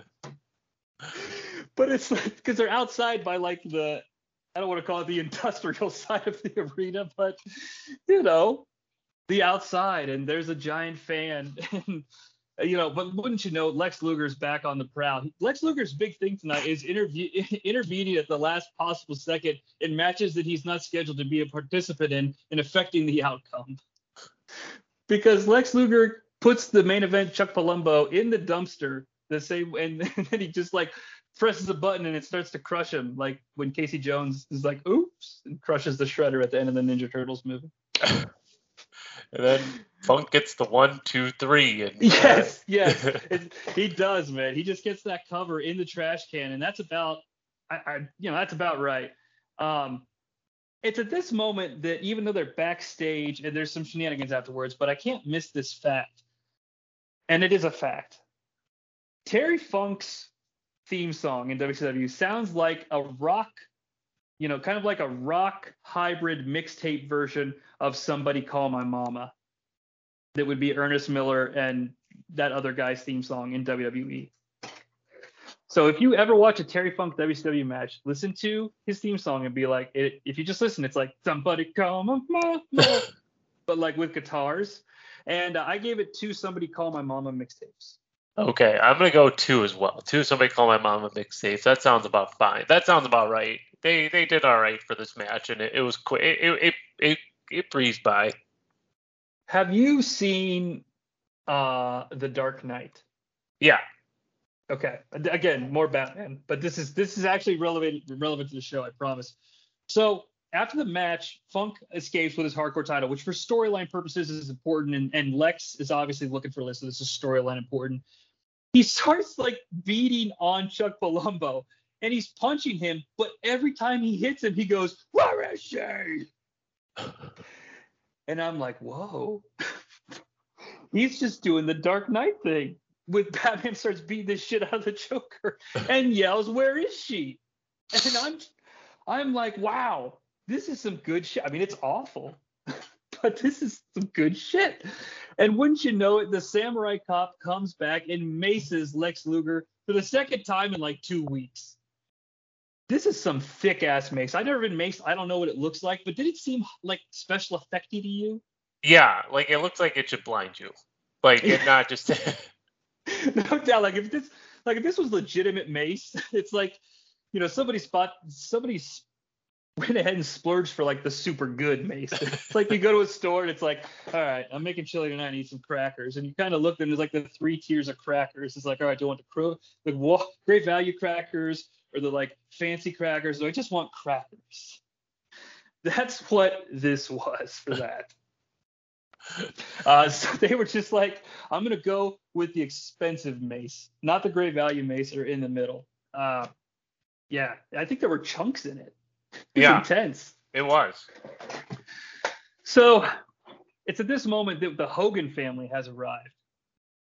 The Sexecutioner also arrives in a white limo. And as the Sexecutioner walks away from his limousine, and just he leaves his cup on top of the limo, like Kevin Nash is just like, I don't know, it'll get in the trash can somehow. I don't know. Who knows how these things happen, man? He's too cool for school, but I kind of love it. I don't know. I've always loved Kevin Nash. I mean, he's him, and he's confident, and he just comes off cool. I know, and it's so crazy because like you're watching it and you know that he's just acting like himself, and it's like you want to be like, oh, Kevin Nash is such a douche, but you're kind of it's like Mean Girls when she starts to realize that like she's starting to act like a bitch, but she likes it. It's like, yeah, it's like, oh, I do like Kevin Nash. Oh man, but and if that's not enough, in the background they zoom in and we see Norman Smiley and Ralphus have "We Wrestle for Food" signs. Poor guys. And Norman Smiley has a tin cup. Now, being homeless is not a funny thing, all right? But having a sign that says "We'll wrestle for food because you got fired on our last episode of our wrestling program" is funny. So in the context of this, yes. In the world of Vince Russo, absolutely. Exactly. Because I'm not going to laugh at that, but this is too funny. Like, I mean, it's lowest hanging fruit shit, but it's also, again, like much like the cat, and we talked about the Vince Russo Life from New York vignettes. Hey, man, people, we always say we love people. Everybody had something to do. This is one of those things that was like, well, I guess this is just one of those things that kind of worked. It never amounted to anything, but it worked, you know? If they had it is the hardcore title storyline. I was going to say it's kind of reminiscent of like what would be a European title storyline to me. Yeah. Yeah, I mean, again, they're there. They're there. They're not just hiding out for, in the backstage for 2 months and then they have a match and then they go away. They do stuff. Absolutely. So I'm wondering, because I'm seeing what I have to introduce next, and we both hypothesized it was Conan and Horace Hogan in the pink slip match. It ends up kind of being that. Essentially, the Filthy Animals, all of them, defeat Horace Hogan in a pink slip match with what I'm calling "And the Juice Makes 4." Because they have this beautiful little moment where the Filthy Animals really come together as a family at the end of our story. But I desperately need a drink. Tell the audience what's happened, my man. Yeah. So Kidman's out with Tori Wilson, Bischoff, Conan, Ray, and Hoovy. Bischoff cuts a promo and says that Horace and Hulk forced them to where they're at tonight. And if Hogan steps his feet in the ring, Horace is fired no matter what. Yeah. Ray looks dumb with the bleach blonde hair, and I don't know. I was just thinking this show, like sometimes when I watch old wrestling, I get nostalgic for it, but I don't miss the early 2000s at all with that blonde hair and the overalls. Yeah, when Mysterio gets unmasked, he pretty much doesn't exist for me as like a wrestler until he comes back to WWE or goes to WWE for the SmackDown 6 era, because this shit is just I mean, it's 3.5 years. That's a while. Well, do you know what? I mean, I'm not trying, kind of off topic, but kind of on topic. Like, I don't even know. Was he hurt, or did he just, make a killing in Mexico, as I'm sure, or wrestling around the world on Japanese indies and stuff? Like, I don't know. So WCW, what? Okay, so they're closing 01. I remember he had a match with like Eddie and Punk and I could be completely wrong on that, but I remember he did some indie stuff, but he wasn't wearing a mask. So, if I remember correctly. I'm wondering, because you hear about this shit all the time now, because it's the internet age, and well, I know the internet was around back then, but it just wasn't like it is now. It's kind of like, independent wrestling. While it's independent, there's like an independent wrestling full-length Cody Rhodes storyline, or like an AJ Styles storyline that they had across promotions, Bullet Club, Prince Devitt, all this shit. Like you can follow the indies like they're a cohesive storyline sometimes. You know what I mean? Right. And I'm wondering, did Ray ever do like an indie storyline to get the mask back? Because I'm not trying to be stupid. Like isn't that supposed to be like a big thing? Or it's like, should I just take a step back? Like, Johnny, it's professional wrestling. Shut up. No, I think I agree, because it's a big deal. But I could just see like Vince being like, "You're wearing the mask, pal." What do you mean you got to go on some sort of epic quest? Fucking maskless Rey Mysterio has to like find some cave in a mountain somewhere, and like it's the Temple of Doom, and get his mask back. Now that's, they finance all these stupid WWE DVDs back in the day, the Marine 6. Why didn't we get a Rey Mysterio goes in search of his mask movie? That'd be great. That'd be awesome. Yeah, I mean, I know it's stupid, but like, I'd fucking pay $14.99 for it on Peacock or some shit. Yeah. Why not? Why not? Mean, yeah, I don't know. That's out of nowhere, but I know all the big heads there at Titan Tower listen to us, so our voices will not go unheard. Exactly. But yeah, it's low, and I cut you off, and I apologize. It's low rent Over the Edge 98, right? Yeah. Okay. I mean, very low rent. Right. And, because Bischoff is on commentary, and whenever Horace, gets in a position where he could win, or just straight up should win by like DQ or count out or some shit, Bischoff just changes the rules. Like, just a reminder, this is Falls Count Anywhere. That's my Pat Patterson. Lord forgive me. I'm sorry. There is a pretty cool, like, Kidman hits like a Van Daminator on Horace. I don't know if that was kind of cool. And they turn, and that's what Bischoff turns into he turns into a no DQ match, and then he's allowed to hit that, because Kidman also hits Charles Robinson on purpose to try to get disqualified, which I didn't understand, because then Horace would win and Kidman would be fired, right? Right. So and then Bischoff's like, oh no, it's a no DQ. So I guess it's a little bit different. It starts as a cover for Kidman, not as a we're trying to screw Horace, which is logic. I cannot believe I'm giving them the fucking right of way on. I can't believe I'm letting them have that one. Well, I mean, it just keeps going though. It's like, then it's a Falls Count Anywhere match. Then it's what did they make it something else, right? Is it that? Texas? Well, that's Horace hits a really sweet big boot, and it looks like it's kind of like the test big boot, meaning it could be a finish, right? Right. And that's when Bischoff's like, okay, now it's a handicap match, and they hit. And again, this mid-card shit, this mid-card Russo 90s shit. This is where we're going with this. When the animals get in, they have this really fun sequence where everybody hits their people's elbow, literally and figuratively. These Russo mid-card characters, like Road Dogg had his Road Dogg punches. Rock had the people's elbow. Godfather had the hoe train. It's like D'Lo had the down with the brown leg drop, which I know wasn't as big as the others, but the thing where he did the hands, and then he did like mid-card, the worm, the stink face. Okay, stink face is a little too far past Russo, but you get what I'm saying. Right. the Filthy Animals do their version of those. Conan does the salad tosser, which is what I'm calling his rolling lariat. The Juice hits the Juice elbow, and then Ray hits the Bronco Buster. And then Kidman comes off the top of the flying elbow, and I'm like, that's a good finishing sequence. It didn't finish the match. It should have, but they had to keep going with this stupid nonsense. Right. What was the next step? I don't remember what they turned it into next. I wrote it down. So, it was something stupid. We got the Texas Death Match. Yes. Yes. And then Bischoff, hits this Horace Hogan with a steel chair, and they're really pushing him now. And now I think it's an I Quit match after that, and then Bischoff now offers Horace a chance to work in the New Blood. But he's like trying to say I was gonna say jokingly he tries to seduce him, but he lays down on his back right next to him and is like looking at him while he's talking. I mean, it was kind of an interesting character moment. Like, is this like a show of power? Like, hey buddy, I know you just got your ass kicked, but I like you. You got spirit, kid.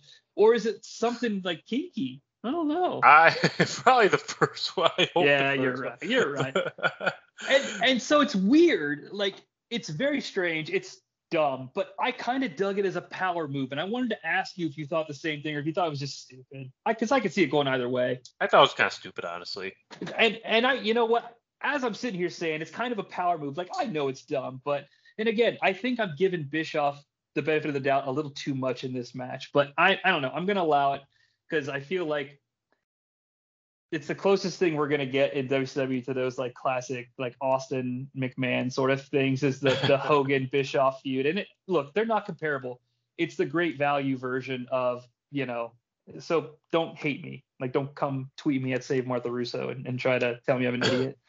I mean, I am an idiot, but like, I'm not comparing those two. Come on now. This is as high as this is like their version of that. So I'm at least here for it. Horace, does he spit on him or some shit? I don't know. I think he does. But yeah. This is when the family really comes together. Can you walk us through how the Filthy Animals are victorious? So they hit all their moves, and then they all jump on him. Like, they all jump, like, they all pin him. Like, little kids, like, just all jumping on the guy and pinning him. I mean, this makes Hogan look like, Horse Hogan look like Hulk Hogan. It does, until you notice the last person that jumps on is the Juice, and because I'm sure he's high as a kite, which is fine. He's an adult, that's fine. He jumps up like he's playing, like, I don't know, a schoolyard game, like where you jump over somebody's back and he lands like with a big grin on his face, like, yay. Like he's a kid jumping on the pile and he's gonna like ride the horsey. Like, I don't know. It's like, a drug abuse is not funny, kids. I want to make that very clear. But look, I can't change the fact that Juventud Guerrero is high as a kite at this day that he was recorded on television in the year 2000. So I'm just gonna laugh at it. Okay, he made his choices. I thought it was hilarious. And no, it was funny. And then out comes Hulk Hogan. He kicks the shit out of all the Filthy Animals. Bischoff hits Hulk with the chair and he no-sells it. Bischoff rolls out. Hogan chases Bischoff. The Filthy Animals continue to beat the shit out of Horace. And then all of a sudden, Kevin Nash decides that, he's part of the Hogan family, kind of, in a way. They had a love-hate relationship. And Nash has a baseball bat. And Tony notes that he doesn't even need a baseball bat. And why would he? He's Kevin Nash. And then out is Vince Russo. And do you want to get to this part of the promo? Oh, God. Or do you want me? I can keep going. No, please, because you know what? I don't want to admit that I'm somewhat of a fan of some of the early WCW stuff where these characters actually appeared. Not for these characters, but who's Vinny Russo start talking about? So he's like, how many brain cells have you burnt over the years? He brings up Vinny Vegas. He brings up Oz. He brings up Big Daddy Cool, and Russo put the cool Big Daddy Cool. And we're really shooting right now. We got these shoot comments going, and then the red drops, and it looks like it completely misses Nash. I guess a little hits him. I think that he jumped it. I think he had to have moved into it because it looked like it completely missed him. In a moment that's absolutely brilliant and is on like every shitty wrestling moment recap ever, yes. Nash said, Russo says, I'm good. And I kind of like this development in the story because it's basically been Nash chasing Russo and Russo running, and they haven't talked. I like that Russo as a character is so egotistical that if we agree that as characters that Nash is already cool and Russo is going to put the cool back in him, like I kind of think that makes sense for the Vince Russo character. But again, it's like a, you know, putting a turd on a pedestal. I was trying to be nice, but it's like, you know, but I don't want to make it seem like I think it's fucking Ulysses by James Joyce or something, you know. It's just fucking it's the best of what's around. I think that's a Dave Matthews song. It's interesting. Yeah, you know. But yes, the blood totally misses, and it's great because the blood misses and the camera cuts to Russo and the filthy animals watching it happen, and the juice Conan watches it happen and gets dead in the eyes like, oh shit.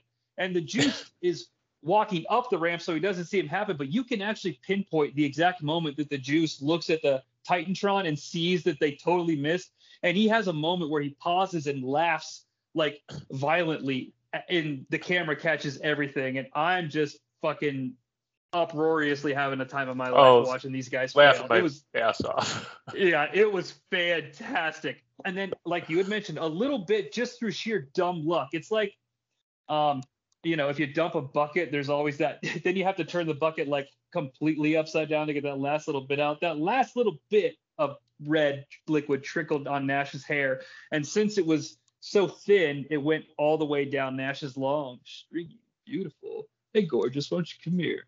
You ever been photographed? This is the photographer Kevin Nash. But no, it's just like it drips down to all of his hair, and it you could still see it missed, but they got lucky that anything got on him. Mm-hmm. It was that bad. It was bad. It was bad. I think they cut the commercial, but it's just they come back and it's the same segment. They're all running from. Oh, I remember what it is. So yeah, Nash is chasing Russo, okay? Mm-hmm. And Bischoff is also being chased by Hulk Hogan. And in kind of I don't know. I don't want to say it's brilliant because of where it goes, but it's actually kind of cinematic that like Bischoff gets to the limo and then Russo gets to the limo and then the two guys that were chasing get there and it's like, oh, the two storylines converged. You know, again, we'll call this a fucking turd sandwich, but you know, so you get to eat, but it's the best of what's around.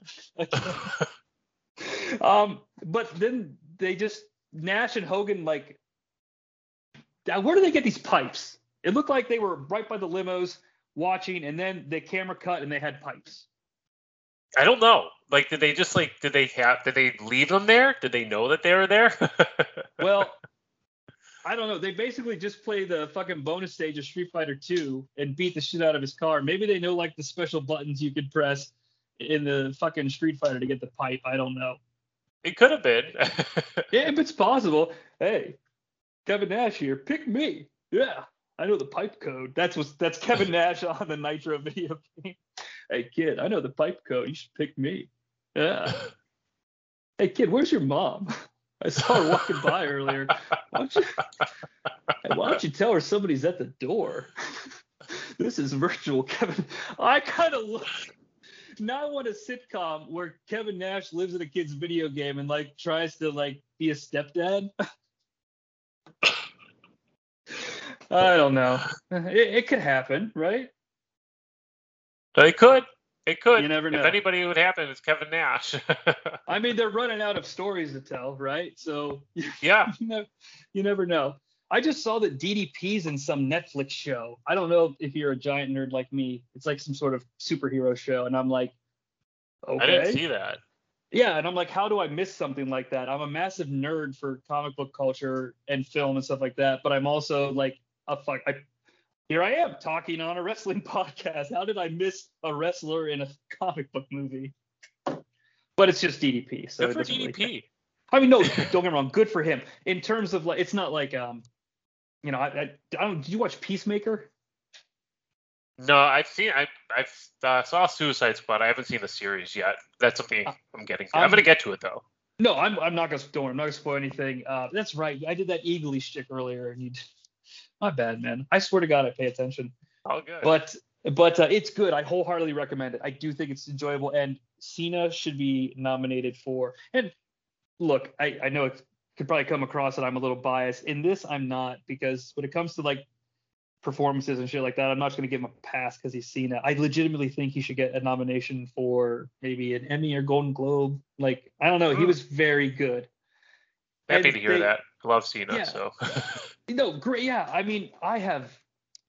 All right, this isn't the modern. I don't know. When am I ever going to have a platform to talk about Cena? So it's like I came full circle on him. Like, I love how he dealt with the booze initially. Like, he just kept that smile on his face, and like now it's so much fun to go back and watch that, because you know he becomes like big. I don't want to call him Big Match John, because but he It's does, a good man. name, but it's from JBL, so yeah. Right. But, It's like I get it. It's like the worst. It's like the apex predator, big match John. It's like, all right, man. Again, it sounds like the fucking co-captain of the diving team with Ian and Private Tiny. It's like, but at the same time, it's, I don't know. I'm rambling about it. He's just good. He should win an award. You should watch it. Speaking of winning an award, see, the reason I wanted to talk about awards is because I don't know, like, our next match, David Flair defeats a very spry-looking Arn Anderson. Yeah. Much like you mentioned earlier with Kurt Hennig, David comes out with the Nitro Bar and Grill shirt. And it's like, come on, man. I'm a little disappointed because I'm a huge fan of David Flair's usual wrestling shirt, the WCW UK Tour shirt, where you can see the Union Jack in the WCW letters. Like, that's his thing, man. But Arn comes out. Did you mark for the Horseman theme? Oh yeah. God, I didn't expect that. I just thought he was gonna walk out. I fucking love that song. It's I was never I'm not like a huge Horseman fan, but I think like their presentation was at least kept until the end, like, respectful. You know what I mean? Like, yeah. I mean, like, it definitely, and I'm not saying it had to be, but it's like the reason that they are great characters is because they're treated like great characters, and if you don't treat them that way, then they can't get back there. So once they let it go, right, it was gone. But it lasted longer than I thought it would have. But I mean, it's good. I mean, I don't know. For what it was great. It was good. Arn had a pretty decent takedown. David had some really crappy punches, and it was there. It was maybe the best part of the night. I agree. I think it's the best match of the night. Like, Flair does, tries to attack him, and Arn doesn't put himself in harm's way. He just does like counter chain wrestling, right? But it's very 80s stuff. It's very safe, is what I'm saying. But it's like, damn, Arn, okay. And you can immediately, like, this is another thing that kind of drew me in. I could see the difference in Arn's physique. And I'm not trying to like shame Arn. Like, it's just a thing. Like, his arm, it doesn't function like, an arm does because of what he put his body through. So I'm not trying to shame the guy. It's like, I'm just saying, like, so not only was Arn the underdog because I know he's like hurt, now I'm seeing a visual representation of it that's just kind of the way it is. Yeah. And he does like an amateur takedown, toss from amateur wrestling. I don't know. He's kind of, the story is, look, man, if you really want to wrestle Arn Anderson, I'll destroy you. Look what I'm doing here, and I'm not even trying. Yeah. Just being like the uncle. Like, come on, man. Like, I don't want to do this. Well, he takes a corner bump, though, off of a punch. And so it's great because, well, I don't know if it's great, but it's like, so I kind of bit here. I'm like, oh, Arn, what are you doing taking any sort of bump? But I feel like he took it safely, and it's kind of like when Shawn Michaels gets hit with a backbreaker in SummerSlam 02 against Triple H. It's just a backbreaker, but that backbreaker is like, whoa, like, we know the story. Yeah. So Arn sells it like, oh, it's destroyed me, but I think he takes it safe. And I'm like, that's like watching somebody, it's like watching a real artist paint. I don't know. A lot out of a little. Okay. Yeah. Crowbar comes out though, and I mean, he takes a spine buster from Arn. Damn. It was a good Go. spine buster. I mean, it wasn't like when he hit it against Taker at 18, but it was a good. He hit it pretty crisp. It was a good spine buster. It's so funny. Aside from, I happen to attend WrestleMania 18, Oh, cool. and the thing that I can remember vividly. There's two things. It's the Hogan and Rock face to face looking at each other. Like I could see, like I was on the Hogan side. I was looking at Hogan's ass, which sounds funny, but so like I was right in line for the Anderson spine buster, and that's the second thing I remember.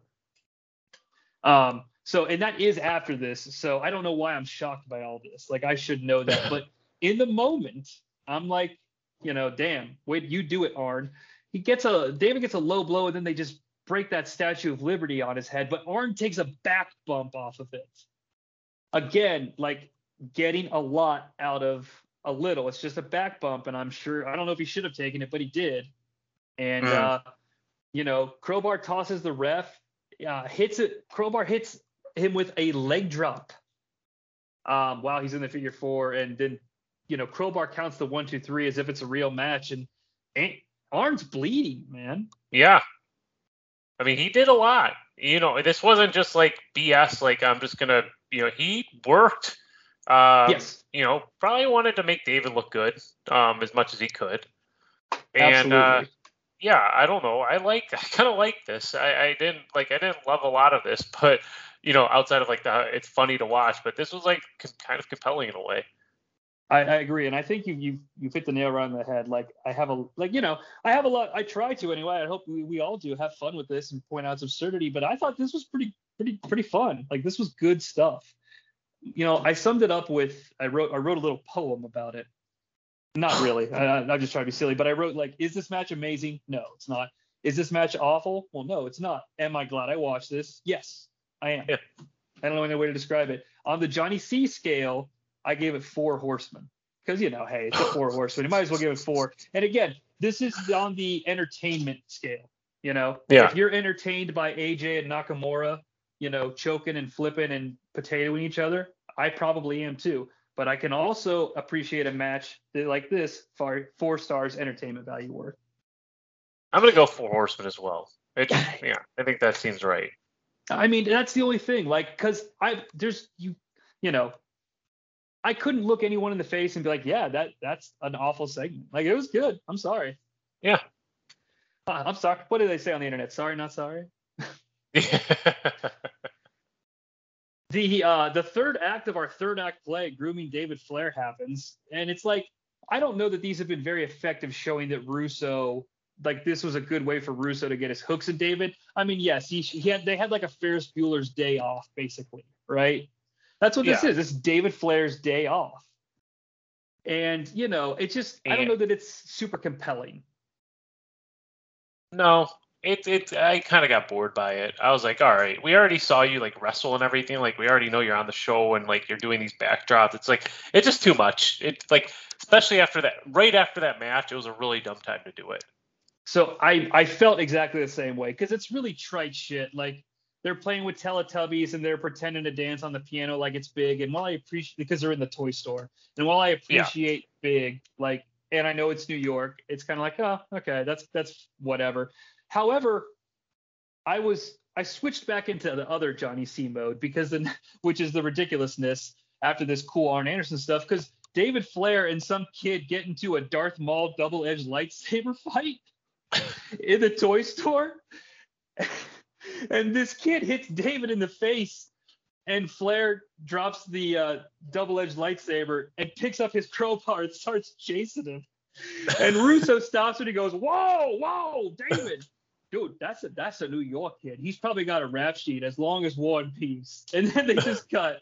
And I don't know, like in what I can only describe as like the definition of Vince Russo entertainment, like a decent enough mid-card storyline capped by something pretty stupid and funny that a mid-card character did. And that's what Vince Russo might be the king of the mid card. Yeah. Throughout his whole career, for sure. He's or at never least been for able to, I don't know. Well, yeah, he's like never been able to, and even in the Fed, like, isn't it historically like something that's known? I'm not trying to put you on the spot. Maybe this is stuff I picked up from shoot interviews that like McMahon always had oversight on everything, especially when it came to the Austin stuff. Like Austin, kind of like how Brian Gewirtz wrote for Rock, like Vince and Austin did the Vince and Austin stuff. I mean, Right. I'm sure Russo might have contributed something, but not like big plot points. He's down with the other guys making them popular. So again, he's Road Dogg, he's D'Lo, he's Jarrett for sure, Jeff Jarrett. He's like he's running with those guys. Yeah. Right. Yeah, and again, those guys. I mean, hey, they're all memorable. They're the attitude era guys like that are kind of like, because we've been again, not to promote the Chronoso stuff, Chronoso Daily stuff shamelessly, but like, Road Dogg's kind of like the late 90s version of like Hillbilly Jim. Like in a way that, they're this colorful cast of characters that surround Austin. It's like, yeah, Hulk Hogan and those crazy misfit boys on his cartoon. It's like, yeah, Road Dogg would be one of those, I guess. Now they need to make an Attitude Era cartoon of like Vince and all the heels from that era against Austin, like it's Hulk Hogan's Rock and Wrestling. Yeah, I would absolutely watch that. They make WWE. They could make another cartoon. That's true. And hey, speaking of cartoons, Rick Steiner comes out and he calls out Goldberg, and who shows up? Tankberg. I kind of like Rick Steiner as the hype man for Tank Abbott. I don't know how you feel though. He's not. He's okay. Like I don't know. Like Rick can kind of talk if like at least Rick's voice is cool enough where no matter what even if his promos aren't great, like he sounds intimidating. In a similar vein to his brother. I don't mind it. And Tank, they gave him a decent amount of chances for the amount of time he was in the company. I don't know. It's okay. I don't mean to be like cold about it or like give a lukewarm answer, but I don't know. I didn't mind it. Like it was kind of cool to see like Tank Abbott position as like a badass and not, maybe we'll get later. Right. I mean, he's feuding with Goldberg hasn't been around since the reboot, but yes, I mean, Tank and Goldberg is the last feud that's been that hasn't culminated in some way yet. Like it's obvious that even though Kidman is part of storylines with Hulk Hogan still, like that narrative has shifted in a lot of ways. You know what I mean? Like, yeah, it's not at the forefront. It's more like, Hogan and Nash doing the shit with the animals. And like now Ric Flair has moved on to David. Him and the franchise are like done. Buff and Luger is done. Like all of the initial reboot teams matches have ended. And now, Nash and Awesome was never a thing, but Nash is back to active competition. And we've got this Goldberg Tank Abbott thing left. So, I mean, hey, it is what it is. Yeah. There was a weird bit of continuity. I don't know if you picked up on this, where Rick Steiner uses to explain why he turned on Scott on Nitro. Yes.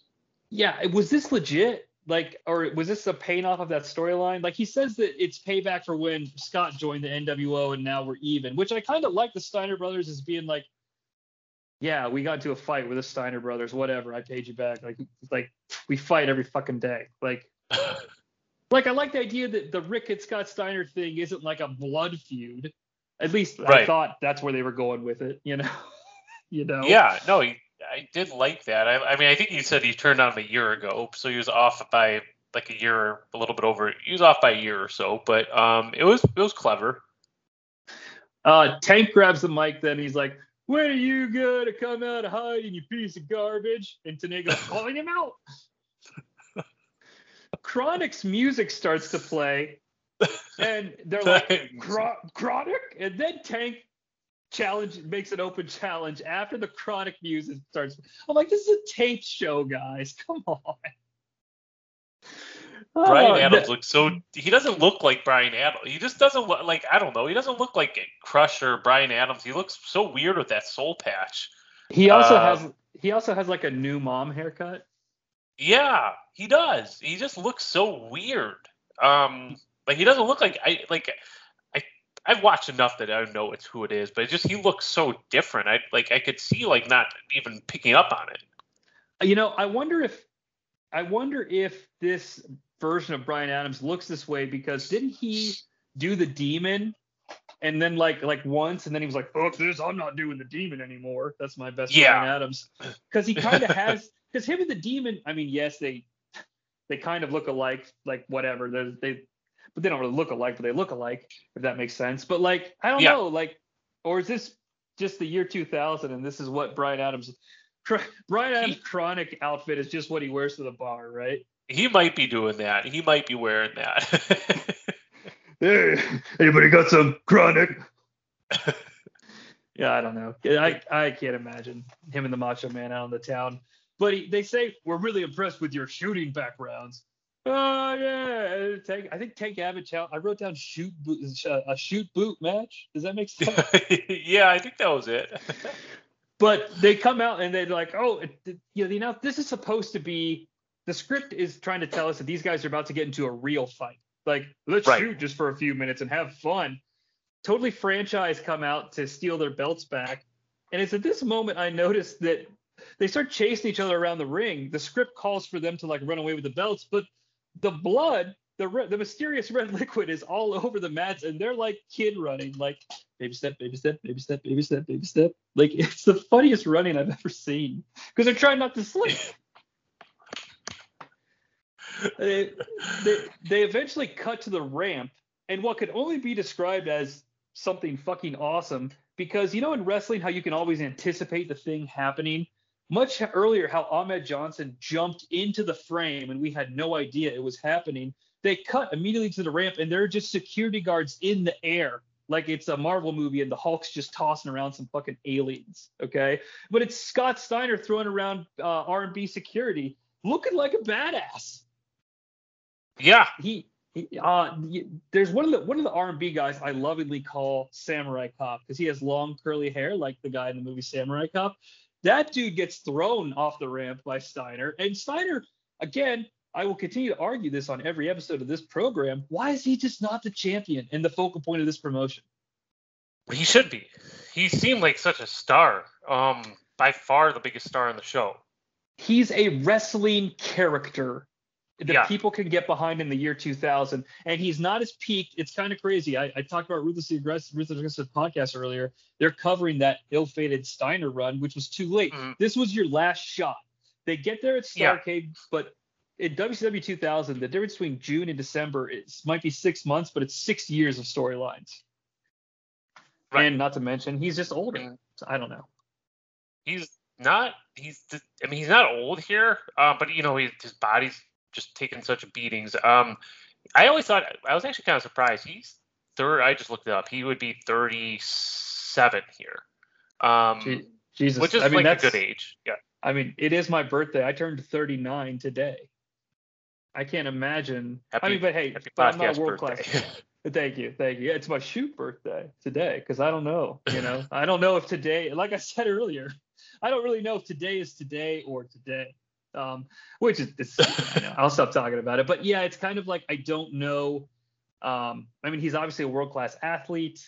I'm not, but being the same age is just crazy to think about. Like, number one, that I'm that old, but number two, that considering that would have put him like in his just at 40 when he's in. Yeah, that sounds about right. When he's thinking of the joint with Triple H. Yeah. I totally franchise gets the belts. I think they get away with them, which is the only advancement in the tag team title storyline. But then as the bad guys are running up the ramp, they see that the Goldberg Transformer is back, and he attempts to run over Tank Abbott and Rick Steiner's car.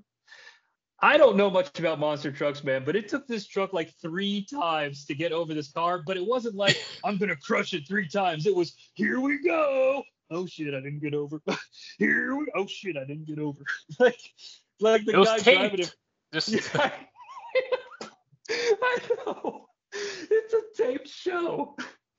But I don't know. I don't know. I'm not trying to shame this monster truck driver. And hey, maybe that's part of the monster truck show. But it looked like he got to that it could stuff be. Twice. So, He did for sure. but that ends the boot shoot or the boot scoot or whatever this was, like the shoot fight segment. It was weird. It was a stupid excuse to have a lot of storylines converge way too quickly. We talked about it longer than the segment. We did. Bring us home with grooming David Flair. It's a pivotal moment in David Flair's life. And as the special guest on this week's episode, I would like you to share with the audience what happens to these two good kids. So we are in New York.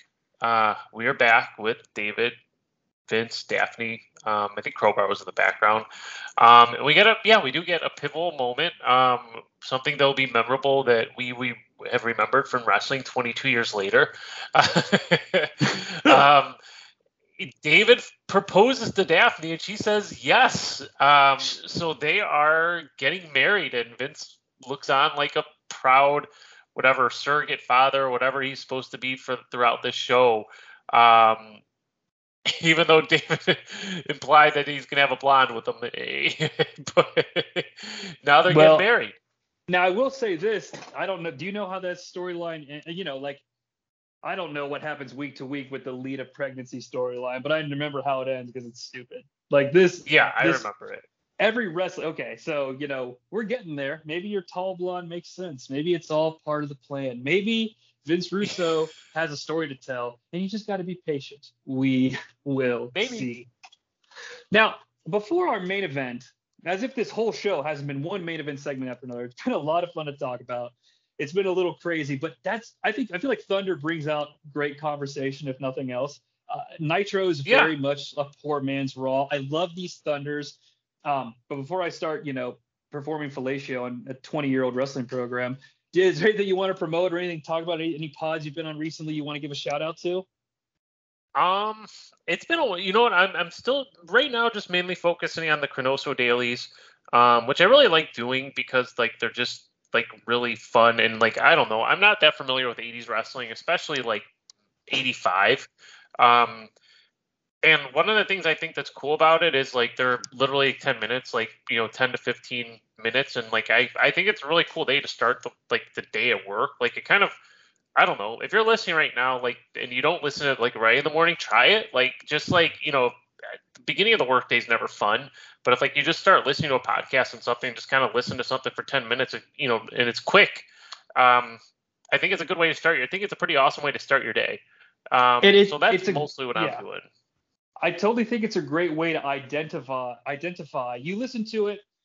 You're going to get a couple of things. Number one, the episode's going to be fun to listen to because we try to have a lot of fun with it. And, it's a little nostalgic for a lot of us and it's new material for some of us. But along the way, maybe the match we're talking about today isn't going to be something you want to visit or relive or discover. But it's like we are going to start hitting like crazy seminal moments and stuff that doesn't get talked about a lot. Like, what's the best match at WrestleMania 2? I don't know. Is it the Battle Royal? Is it the British Bulldogs and, the Dream Team? Like, there's cool stuff that you get to, awesome Saturday night's main event moments. You'll find something that will draw you to watch that show and subscribe to Peacock and just send a little bit our way. Okay.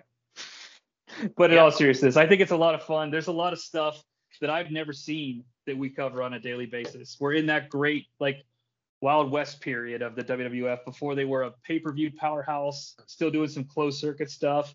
And Saturday night's main event is hot and fresh, man. They just had Schwarzenegger on, which blew my mind. I couldn't believe that. That 1985, they've got Schwarzenegger on Saturday night's main event. Because that motherfucker was like, right. I mean, he's not at the height of his like Hollywood powers because he's not like a big name actor, but he's like the hot rookie sensation. Yeah, so I mean, he's like not like when he shows up in '99 or anything like that, but still a big name. I mean, Triple H, Michael Cole. When can I talk about End of Days? It's a movie. Triple H. So I didn't get. No one asked me to talk about this, and I promised we were going to talk about the main event. Can I just tell you that when I heard Schwarzenegger was on that episode of SmackDown, it was a time when I still didn't have a local station that carried SmackDown. Okay. Really? That's sucks. true. So my best friend lived kind of on the outskirts of town, but ironically, like it's like, hey, this is a nice place. We've got a lot of stuff to do here. We can entertain ourselves. But at night, you're trying to fall asleep in those early kid slumber parties. It's like, I don't know, throw on the TV. It's like, yeah, I don't have any cable, but he had rabbit ears and he got SmackDown. So I kind of invaded his house and I was like, I have to see. I remember I ran into his house and I was like, I have to see SmackDown. And he's just like, whatever. I sat there and I made him watch the Schwarzenegger shit because he was like one of my best friends who like just didn't give a shit about wrestling, which is fine. Yeah. But I was like, it's fucking Schwarzenegger and it's WWF 99. Stay tuned for our next episode where I, for some reason, review that episode of SmackDown. I'm kidding. I'm not really doing that. But aside from the point, it's the main event. Much like Mr. Schwarzenegger was. Ladies and gentlemen, I was going to do a fake Michael Buffer, but I don't want him to sue me. It's an ambulance match we'll get to that moment. That's one of my favorite moments in wrestling history when the blonde girl interviews Mike Awesome about the ambulance match at the Great American Bash, and she's like, Mike Awesome, you're about to fight DDP. No, it's DDP. She goes, DDP, tonight you're fighting Mike Awesome in an ambulance match. And the way she says ambulance just cracks me the fuck up, and I've been saying it for years. Ambulance. So much to the point that every once in a while, like, maybe if my wife sees I've had like a long day, she'll walk up to me and she'll be like, Jonnie C, what are you going to do tonight against Mike Awesome in an ambulance match? I've said it enough times in my life that she's picked up on it and she'll say it to me sometimes. So I was going to save that for the Great American Bash episode, but with you on the show, man, you just opened me up like you're my therapist and I'm just sharing all this wealth of information. Mike Awesome defeats Sting in an ambulance match via Sir Ian McKellen, Frodo. Hello, Sting. I've come to help you in the main event. I'm Ian McKellen. Because the Vampiro helps him win. Yeah. Ian. Sting. Ian. Now I want to watch a movie where fucking Ian McKellen helps Sting on a mystical quest, and he's like, Steven, I'm Sir Ian McKellen, Frodo. And for some reason, he just keeps calling Sting Frodo, and Sting's confused, but he's just going with it like, okay, I guess I'm just Frodo. Oh. Awesome starts the match by hitting a Stinger splash. And we do get confirmation that Crowy is still alive, because the Crow's in the aisle with Sting. Thank goodness. There is a shit ton of TBO, or table-based offense. At one point, they do a spot, and Tenay says, incredible impact! And I was like,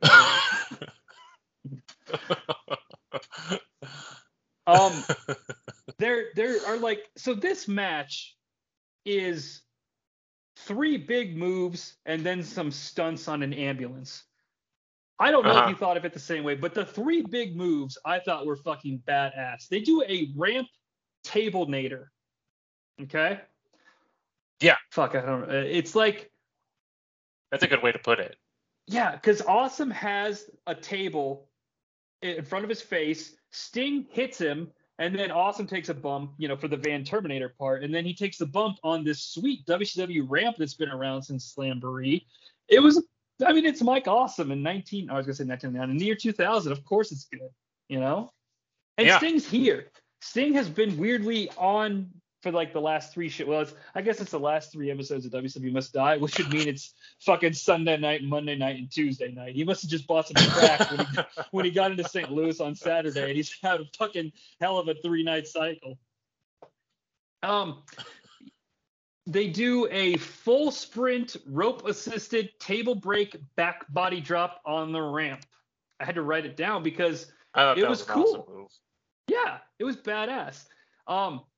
At this point, they kind of make their way to the ambulance, and they both kind of fall off the stage on accident. Because we should mention the ambulance is parked to the corner of the stage, so it's like right next to the Titantron, but you can't just go from the Titantron to the ambulance, and they try to like jump on it like it's an action movie, and they both fall. I thought it was pretty funny, but I'm still into the match because they're just beating the shit out of each other, and like, I don't know, there's nothing funny about these guys getting hurt, but like, I mean, the match was entertaining me. What thinks you? Yeah, I thought it was good. I like that. I like that bump. I don't know. They jump off the side of the stage. I thought that was pretty cool. Sting had a pretty cool drop kick there too. You know, for 40 years old, it was okay. I don't know. Do we? I wanted to comment on a couple of the finishes and everything like that, but you know, leading up to it's very good. Yeah, the lead up is pretty good. The lead up is solid stuff. And you know, we'll get to the ending. I think the ending is like comedy, but also entertaining. They find the DJ Rand position, which I thought was cool to see, because if there was any DJ Rand shit on any of these Peacock shows, it gets cut off. So, you know, it's kind of a remnant of like, we don't see it. No, we don't see it. But like, it reminds me of when WCW was kind of popular, and they climb onto the ambulance. Oh, it's slippery up there, man. Oh. What happens on top of the ambulance? So we are, they're climbing the ambulance, and Tony asks, have you ever seen anything like this in your life? No, we haven't. We definitely won't see this. So Sting blocks a power bomb, an awesome bomb twice. And then he hits a scorpion death drop on top of the ambulance. Pretty sweet visual. So then he drops down, you know, he's opened the ambulance, and then here's Ian. And he sprays the red at Sting. He missed him. It's the red variant of the mist, man. This shit's hardcore. This shit'll poison you, man. It's deadly. It's a deadly venom strike. It must be, because Sting's in the ambulance, and Mike Awesome's still on top of the ambulance when they're driving away. It's just the best thing ever. And we've talked a little bit about the editing tonight, and yes, we are done. I want to point out though, guys, it's a taped show, and this I want to, you know, I try to make a lot of things funny that aren't. I will cop it and admit to that, and my wife will too. But like, in a legitimate moment of hilarity, the ambulance drives through the curtain and off screen with Awesome on top. Okay, so the camera then cuts to a camera outside of the arena. The ambulance drives down the like alleyway that's attached to the arena, where you exit onto the street, you know, and clearly this is a segment that was filmed, and, you know, they have permission to use the road and what have you. But here's the thing. The cut immediately transitions to a shot of the ambulance driving through an alleyway that would have turned Mike Awesome into Hamburger because of the height of the ambulance to the roof. And the ambulance drives out half of a second later. It's not like this is something we see later in the show. It's half a second later onto the street, and it's not covered in awesome juice. I was a little disappointed by the shitty editing, but I was also laughing my ass off. I gave this match Steve and Ian forever. Yeah, I think they're like, I don't know, they're like Ross and Rachel. It was something to see. It was so funny to see all this shit happen at the end of the show after that crazy Sting and Ian Pirro segment. Like, it's awful, but it's like I don't know. I feel like I say this all the time. It was a lot of fun to watch. Is it good? No, it's not. No. But this was fun to watch, I thought. Yeah, I thought it was, I don't know, it went fast. It was fun. It was like, I don't know. I was like, oh man, I don't know what I'm watching. But I remember everything I watched. I don't, like, a lot of times I don't remember a Raw I watched 2 days ago in 20, you know, I don't really watch Raw anymore, but like I'll forget everything I watched the next day. But this stuck with me. That's important, I think. And I'm glad to hear you say that, man. I mean, it's, you know, people come onto the show, and I know that I'm putting them through the ringer, not only having to listen to me talk, but also, you know, sometimes the stuff is bad, but sometimes there is a lot of fun to be found with either how bad it is, or wow, that was actually kind of compelling in a world of shit, you know? And I think this is a great example of that. there's lots of good mid-card character stuff well, okay. There's decent mid-card character stuff happening. 2, I guess they're called wrestling matches, but they're segments that take place in the ring where a bell rings for the beginning and end of the segment that are decent, and that's this ambulance match and the Arn Anderson stuff. And none of the other stuff is going to make you throw up, except maybe the Lash LaRue match. Yeah. So I don't know. I don't. What were your overall thoughts on the ambulance match from like a ranking perspective, if you have any?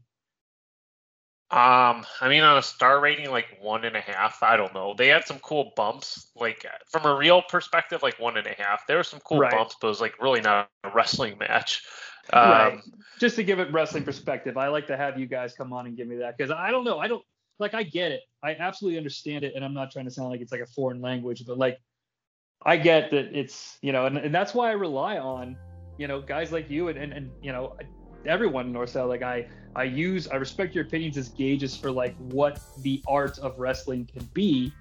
I just can't separate me laughing my ass off from me, biting on the edge of my seat. I like the edge of my seat stuff, but the stuff that gets me up on the edge of my seat is like Hogan Rock, Hogan Andre type of stuff. Like that spectacle is what draws me in as a fan from a natural perspective. So shitty spectacle also entertains me. I don't know what it is. Like, I'm not trying to be what's the word for people that always do the opposite of what other people think. It's just, I'm here. I know it's bad, but I laugh. So what do you want me to do? Yeah. And hey, I hope everybody else had a good time too. Mike, will you come back and see us sometime when there's some more WCW nonsense to talk about? I hope so. I'd love to be back. I'd love to do another show. Well, we certainly enjoyed having you here. And I mean, hey, it's a lot to sit on. I know everybody's going to go to bed tonight thinking, shit, I forgot to get Jonnie C something for his birthday. I'll send him over something, in the next day. They might think, shit, why was I listening to this? I should have gone and seen the Batman. Or maybe they're wondering about some of the fun movies we made up along the way. But the point is that what got us to this was WCW. And unfortunately, we have a lot of fun, but we all know that WCW must die. But then that's nothing new. Stuck between hell and high water, I need a cure to make it through. Hey, dance, nothing left for me to do but dance. All these bad times I'm going through, just dance. Hey, got candy in my ears tonight, baby. I'm gonna dance. Yeah, all the nasty things that people say, dance. Yeah, but I'm gonna make it anyway. Yeah, got candy in my ears tonight, baby. I got candy in my ears. This spooky is for real.